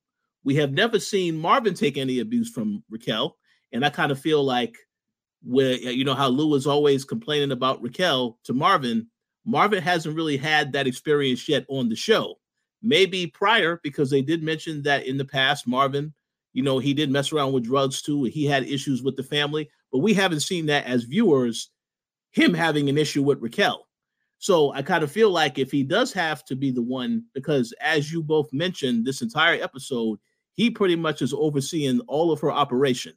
Okay, so if they decide that he has to be the fall guy, that kind of may sour the way he views his sister to an extent. And I kind of think that definitely could happen. Now, is it likely to happen? I don't know, because the thing is, everybody knows that Marvin is a favorite character on the show. This is why you don't want to see nothing bad happen to the character. But at some point, somebody has to be the fall guy. If Howard goes down, do you really think he's not going to say something about trying to take down Raquel with him? I mean, that's the question. Now, obviously, he cares about Kanan. He wouldn't want anything bad to happen to Kanan, but I think it's a lot of questions they have to answer. But the way they have set up this finale, it feels like between Marvin and Howard, this is what the discussion is going to be going into next week, because everybody is concerned for both of those characters. One of them is going to go down, I think, next week. I just don't know how it's all going to play out. But we'll have to wait and see. I know I don't think that she knows how important Marvin is the jukebox Raquel does. That's why I kind of understand why she would not want to give him up. But if she had to give him up, she knows he's not going to spill anything about the family.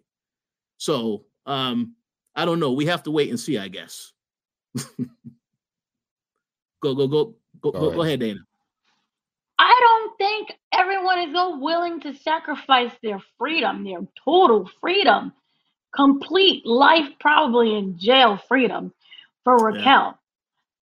Completely forgot the fact that Marvin used to be a drug addict, which, by the way, can we just say his will and his yumminess in terms of, you know how they say, once an addict, always an addict, how he was able to be in that warehouse and no one had any protection when he was handling with that heroin.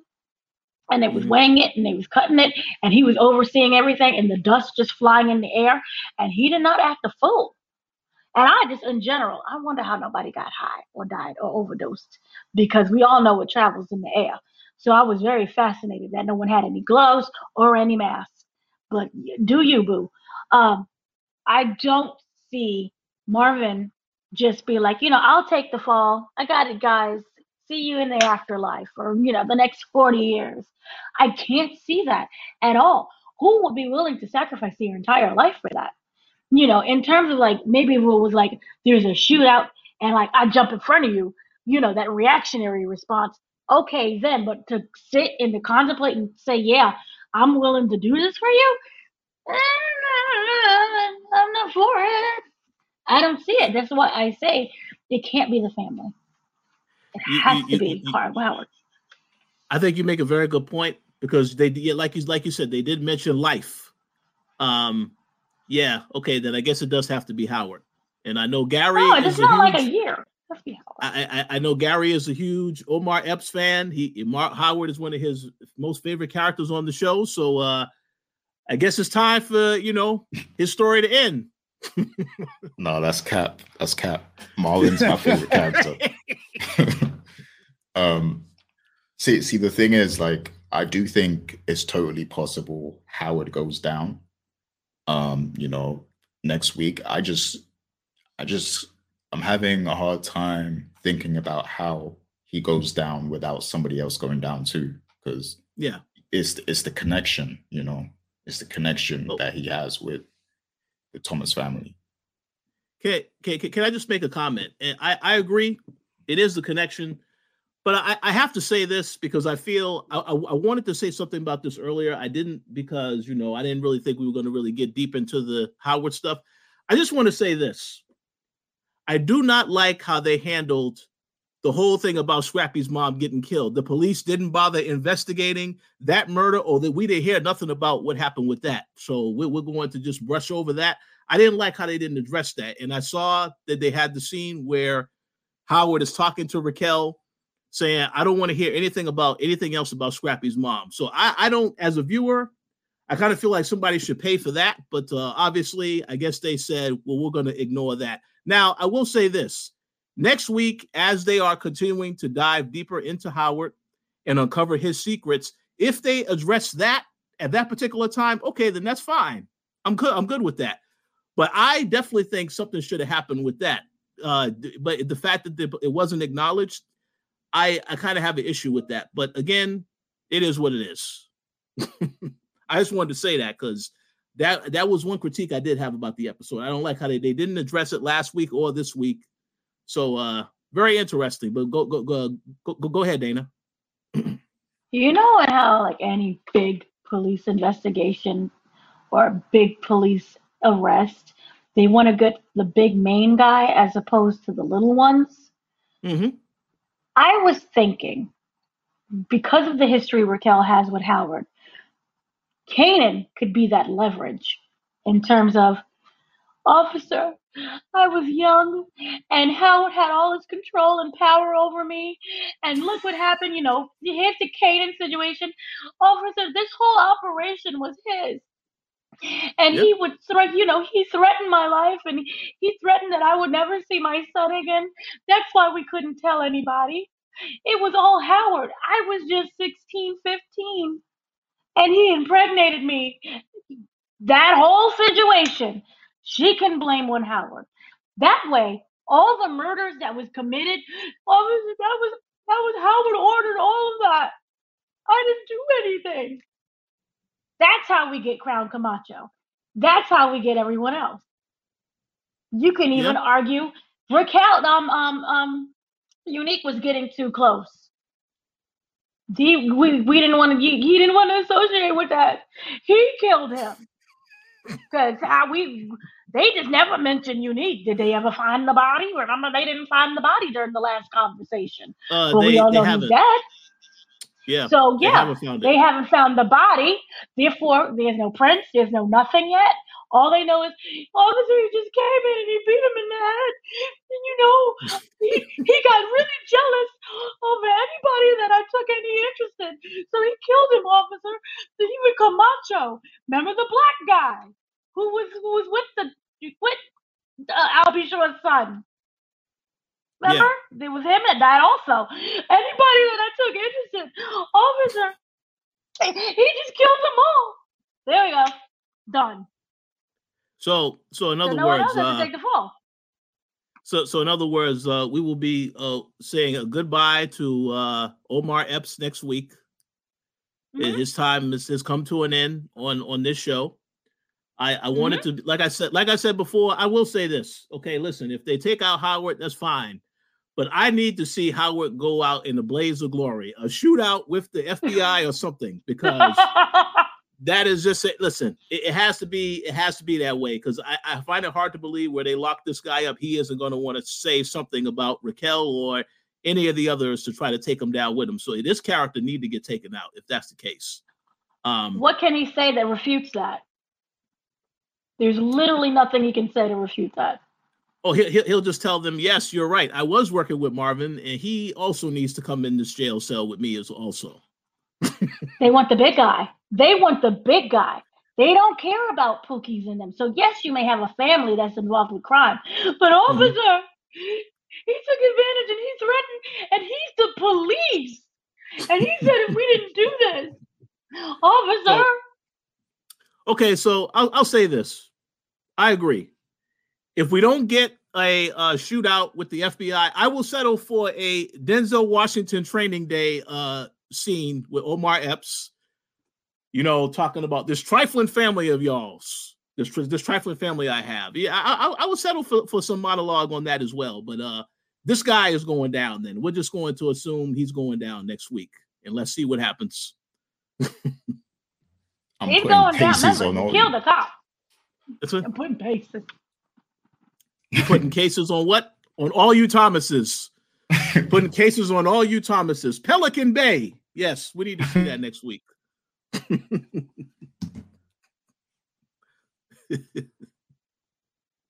Look, he doesn't have anyone on his side. And if you look at it, what we do know for a fact, 1,000%, he killed Burke.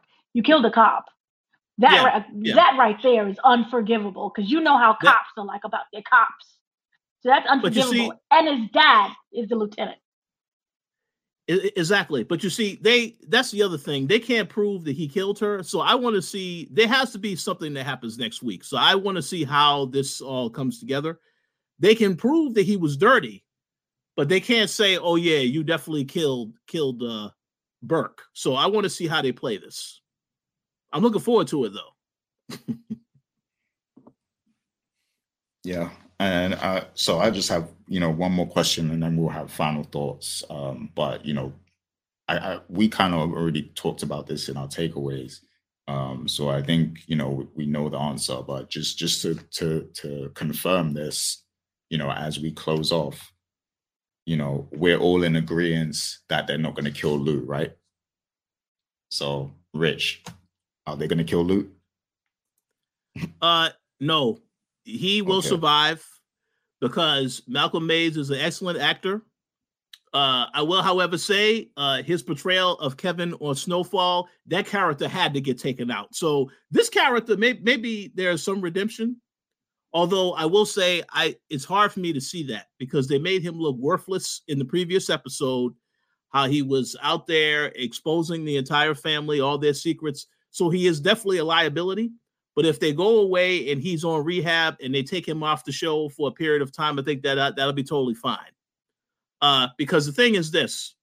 You can't kill Lou next week and then have Marvin also get arrested. I don't think they're going to do that. They can't.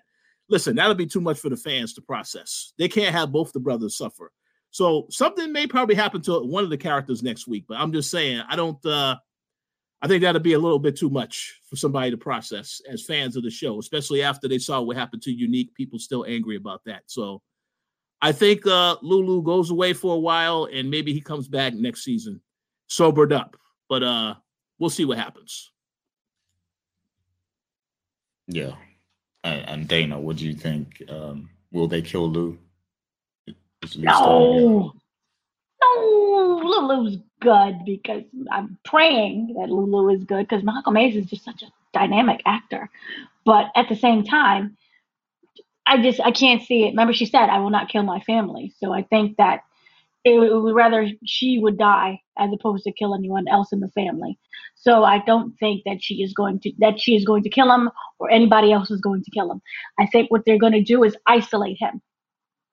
Either, as we said before, whether it's with family or if it's with a rehab facility. Because remember, Marvin kept saying he needs to go to rehab. He needs to go to rehab. Marvin could get that wish. And who is to argue that? And I know I'm just throwing this out there, and it probably makes no sense that Marvin is the one that is that rehab for him, just in case. What happens if he has to go away as well? Remember, we have a break.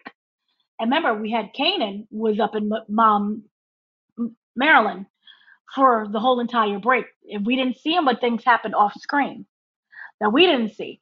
So what is to say that he is not the one that makes sure that he's in his custody, that he's always looking out for him? Because I do genuinely feel, in a weird way, that may be his purpose in life. And that gives him a break to step away from everything as well. So he can be that counselor for him. And also, if there is an investigation, he's in hiding. But I think this is why it works so well that Howard is the fall guy. So everyone is able to do their own business.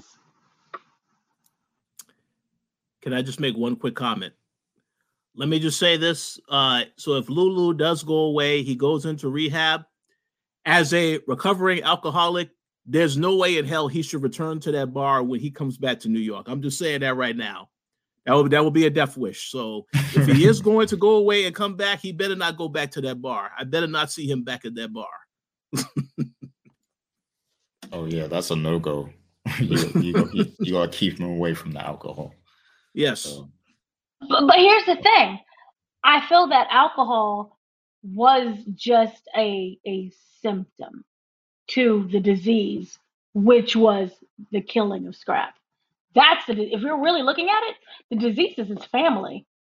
His symptom was drinking in order to silence what his family was doing. So I think it's better if you have to keep him away from the family as opposed to keep him away from the bar, which you could argue is the way how they, and I don't want it to be, but is the way how they write him off the show. Yeah, it was definitely Raquel. Like she was, the reason he picked up the bottle again. So if they find a way to fix that, then yeah, go ahead, Rich. I agree 100%. And this is the last thing I will say. It is a good idea that he stays away because if he comes back to New York, then Gary's theory will come true. And D Wiz's brother, a.k.a. Breeze, to some people, will take him out. So we don't need to see that. I had to throw that reference in there only because. But we were going one episode. Well, we didn't have to do this. One whole episode, we were free, but you just had to say Breeze. No. I'm totally joking. That's not going to happen. But I hope you got your drinking glass ready, Dana, because yeah, my thoughts on who Breeze might be kind of changed a little bit with some new intel. But yeah, but okay, yeah, I'm done talking about Breeze for now. But yeah, so let's get to final thoughts. And then, we have a quick update about episode 10 as well, but we'll do our final thoughts first. So final thoughts for me, I don't really have a lot. It's just that this was a very intense episode. Like I said, like I was like really on the edge of my seat watching it. I do want to say I like how they kind of built up to the Howard thing. Because it felt very well put together. Like it wasn't totally rushed like I thought it would be. Like, how Burke's father came back and figured things out and stuff. Like, and then the conversation he had with Captain Baptiste as well. I like that he immediately picked up on the fact that Laverne was the connection, and that he was like, "Oh, why didn't we think of this?" Because prior to that, he was very trusting of Howard. Like he was telling you know Captain Burke, Howard is a stand-up detective. Like he has nothing to do with this. And then after hearing him out and going through the facts, he realizes his own error in the fact that they forgot about the connection with Laverne, and the fact that Laverne was dealing with Nicole and stuff. Like, and then that's also Marvin's daughter. So once he figured that out in his head, he was like, oh damn, we messed up here. And then immediately that's when they called in the other detective. And then and then when they confronted Howard and he came up with this whole spiel about that it was because of what you said. Like you told me to not say anything and all this stuff. Like that just showed how deceptive and cunning Howard is as well. Like how slimy he is. And I really like it makes me think that he will get killed at some point. Like just the way he's been acting this season.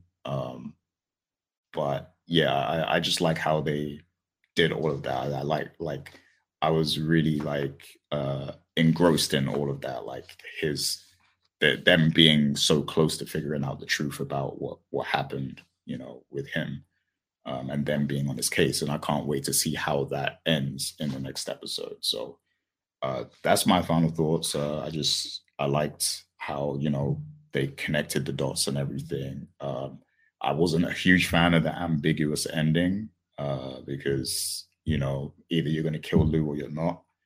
And I don't like, based on the fact that you did that, now I feel like you're not going to kill Lou. Like it's kind of like you're just trying to deceive us. You're trying to throw us off, I think. So I wasn't a huge fan of the ambiguous ending, but I understand it, I guess. I understand it. And it was like a well put together scene. It was well acted. So props on that. But yeah, and then also Kanan is like dressing more like Ronnie as well. Like, so that was hilarious to see. It's like like he's getting his fashion sense from Ronnie. Like I don't know, maybe Ronnie, because he's so OCD, maybe he's like putting out the clothes for Kanan. Maybe he's ironing the clothes and putting them out for Kanan and stuff. Like I don't know. But yeah, I don't know about that. Yeah, that's funny. But Rich, how about you go next? What's your final thoughts?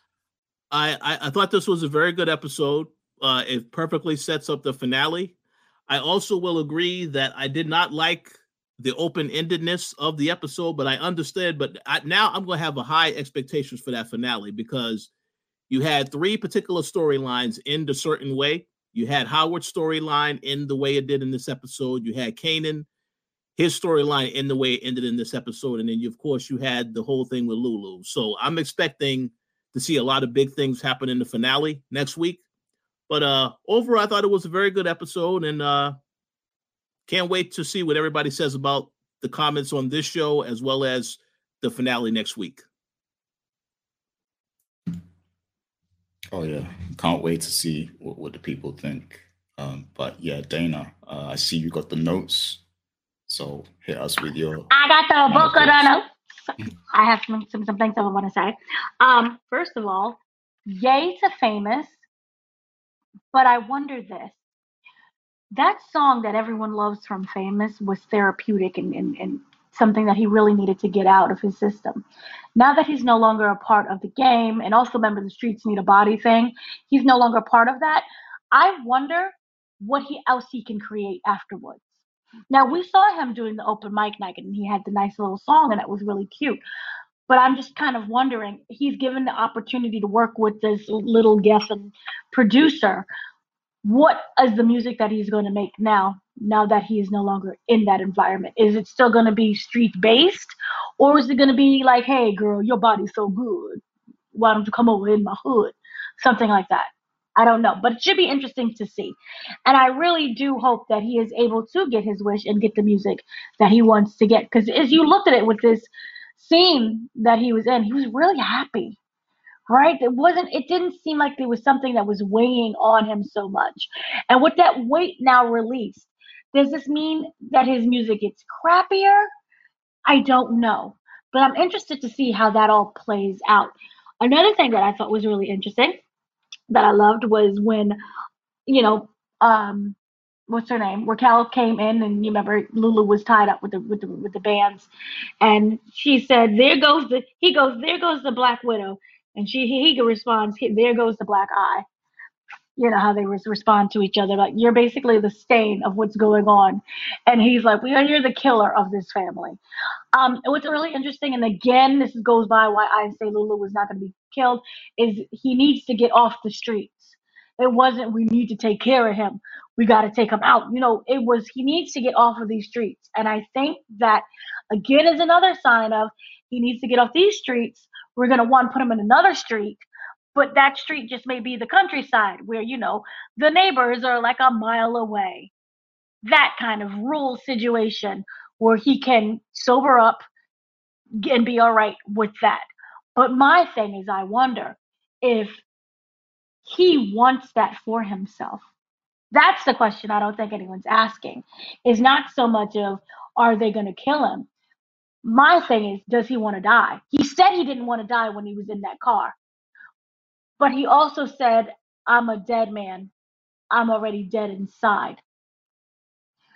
So I wonder, he may not die physically. What does he look like if I'm already dead inside? Can he even be rehabbed to want to live and have that life again? Not that life in terms of the drug life, but in terms of living. He stated, I'm not ready to go yet. So he kind of contradicted himself, but in the same way, he answered, I don't want to live this life anymore. But I'm just wondering, does he have the willpower to continue just to live? Or as when he says that, only he's able to take himself out. Are we looking, remember we said this goes back to suicide. Will there be a suicide where it's just too much for him to grapple with? So now he has to commit suicide. Other than that, I do find that it's going to be interesting that, the only reason why Ronnie is still alive is because of snaps and pops. Remember they said, that, and also the investor doesn't want you dead yet. So in a way, was that Raquel saving Ronnie's life? I wonder. I don't know. But we do know that Pops and Snaps want their 401k investment money back. So the biggest threat, I feel, the biggest villain is actually going to be Snaps and Mom. Oh, Snaps and Pops. So that'll, of course, carry into season 4, right? 4. That'll carry into season 4. So that is when everyone starts to have to, really get their stuff together and get at play here. And then lastly, I just thought that it brings up a lot of other questions, and it'll be really interesting to see what happens. And I wonder with this, when Jukebox was talking to the cops and she said, essentially, you ruined my life. Remember when we do know she ends up joining the police force. Is she a crooked cop as a way to get revenge on just the NYPD in general? I wonder. I don't know. But that is something that I wonder. You messed up my life. Now I'm going to mess up a bunch of other, yours. In a way of not directly yours, but the NYPD is in yours. You came and you harassed me. So we don't know. We know she was dirty. Was she dirty to other cops as well? That's what I wonder. So again, very good episode. I look forward to what happens with the finale and how this ties together. Oh yeah, great thoughts. And like I agree with what you said about Snaps and Pops. I think they are going to become like key players going into the next season. Like they're going to be like, you know, maybe the big villains, or you know, they're gonna stick around. I would like Raquel is such a boss as well that I wouldn't be surprised if she struck a deal with them already to get rid of Ronnie, like to, you know, to set him up basically. So yeah, I wouldn't be surprised if she already kind of like, you know, talked to them off screen and she's like, yo, I'll pay you, you know, your investment or whatever. I'll pay you whatever you need if we can get rid of Ronnie, like if we get him out the equation. And like now she's got a green light to basically kill him. Like I wouldn't be surprised if that's the case. So yeah, great point about snaps and pops. But yeah, that is going to be it. We're running a bit over time here, but I do want to, you know, there's a good reason for it, because next week, you know, I think a lot of people know already, but Stars has decided to not give the press early access to episode 10, which tells me that something huge is probably going to happen in episode 10. So yeah, we want to let you guys know that the next episode will be a bit delayed. It won't come out as early as it does, you know, usually. So you know, you'll have to. It's either going to come that same Friday that the episode comes out. You know, the episode might come out that evening, or it's going to be the next day, possibly, because you know we need time to do what we do as well. So you know, we just wanted to let you guys know that there will be a delay with the next Powercast. You know, because of that. But you should be excited, because this probably means that something huge is happening in episode 10. There has to be a reason why Stars has chosen to do this. Obviously, they don't want leaks and stuff. So everybody should be very excited for episode 10, the season finale. And then also, by the time this is out, I think maybe there might be some news about Ghost as well. So yeah, look forward to that. So a lot of exciting things happening. Go ahead. And Butter. We will have an interview with the cast of Butter. So we will know what is going to happen, which kind of also signifies they are not done yet. And also we know that they're coming back for the next season. But it's going to be Butter. Oh yeah, be on the lookout for the Butter interview. You know, I can't wait for that myself. So yeah, that's coming too. So we've got some other content coming for you guys, you know, even though the next episode is going to be a bit delayed. But yeah, that's pretty much it for this week. And yeah, we'll see you guys for the finale next week. So until then, everybody take care of yourselves and have a good week. Peace out.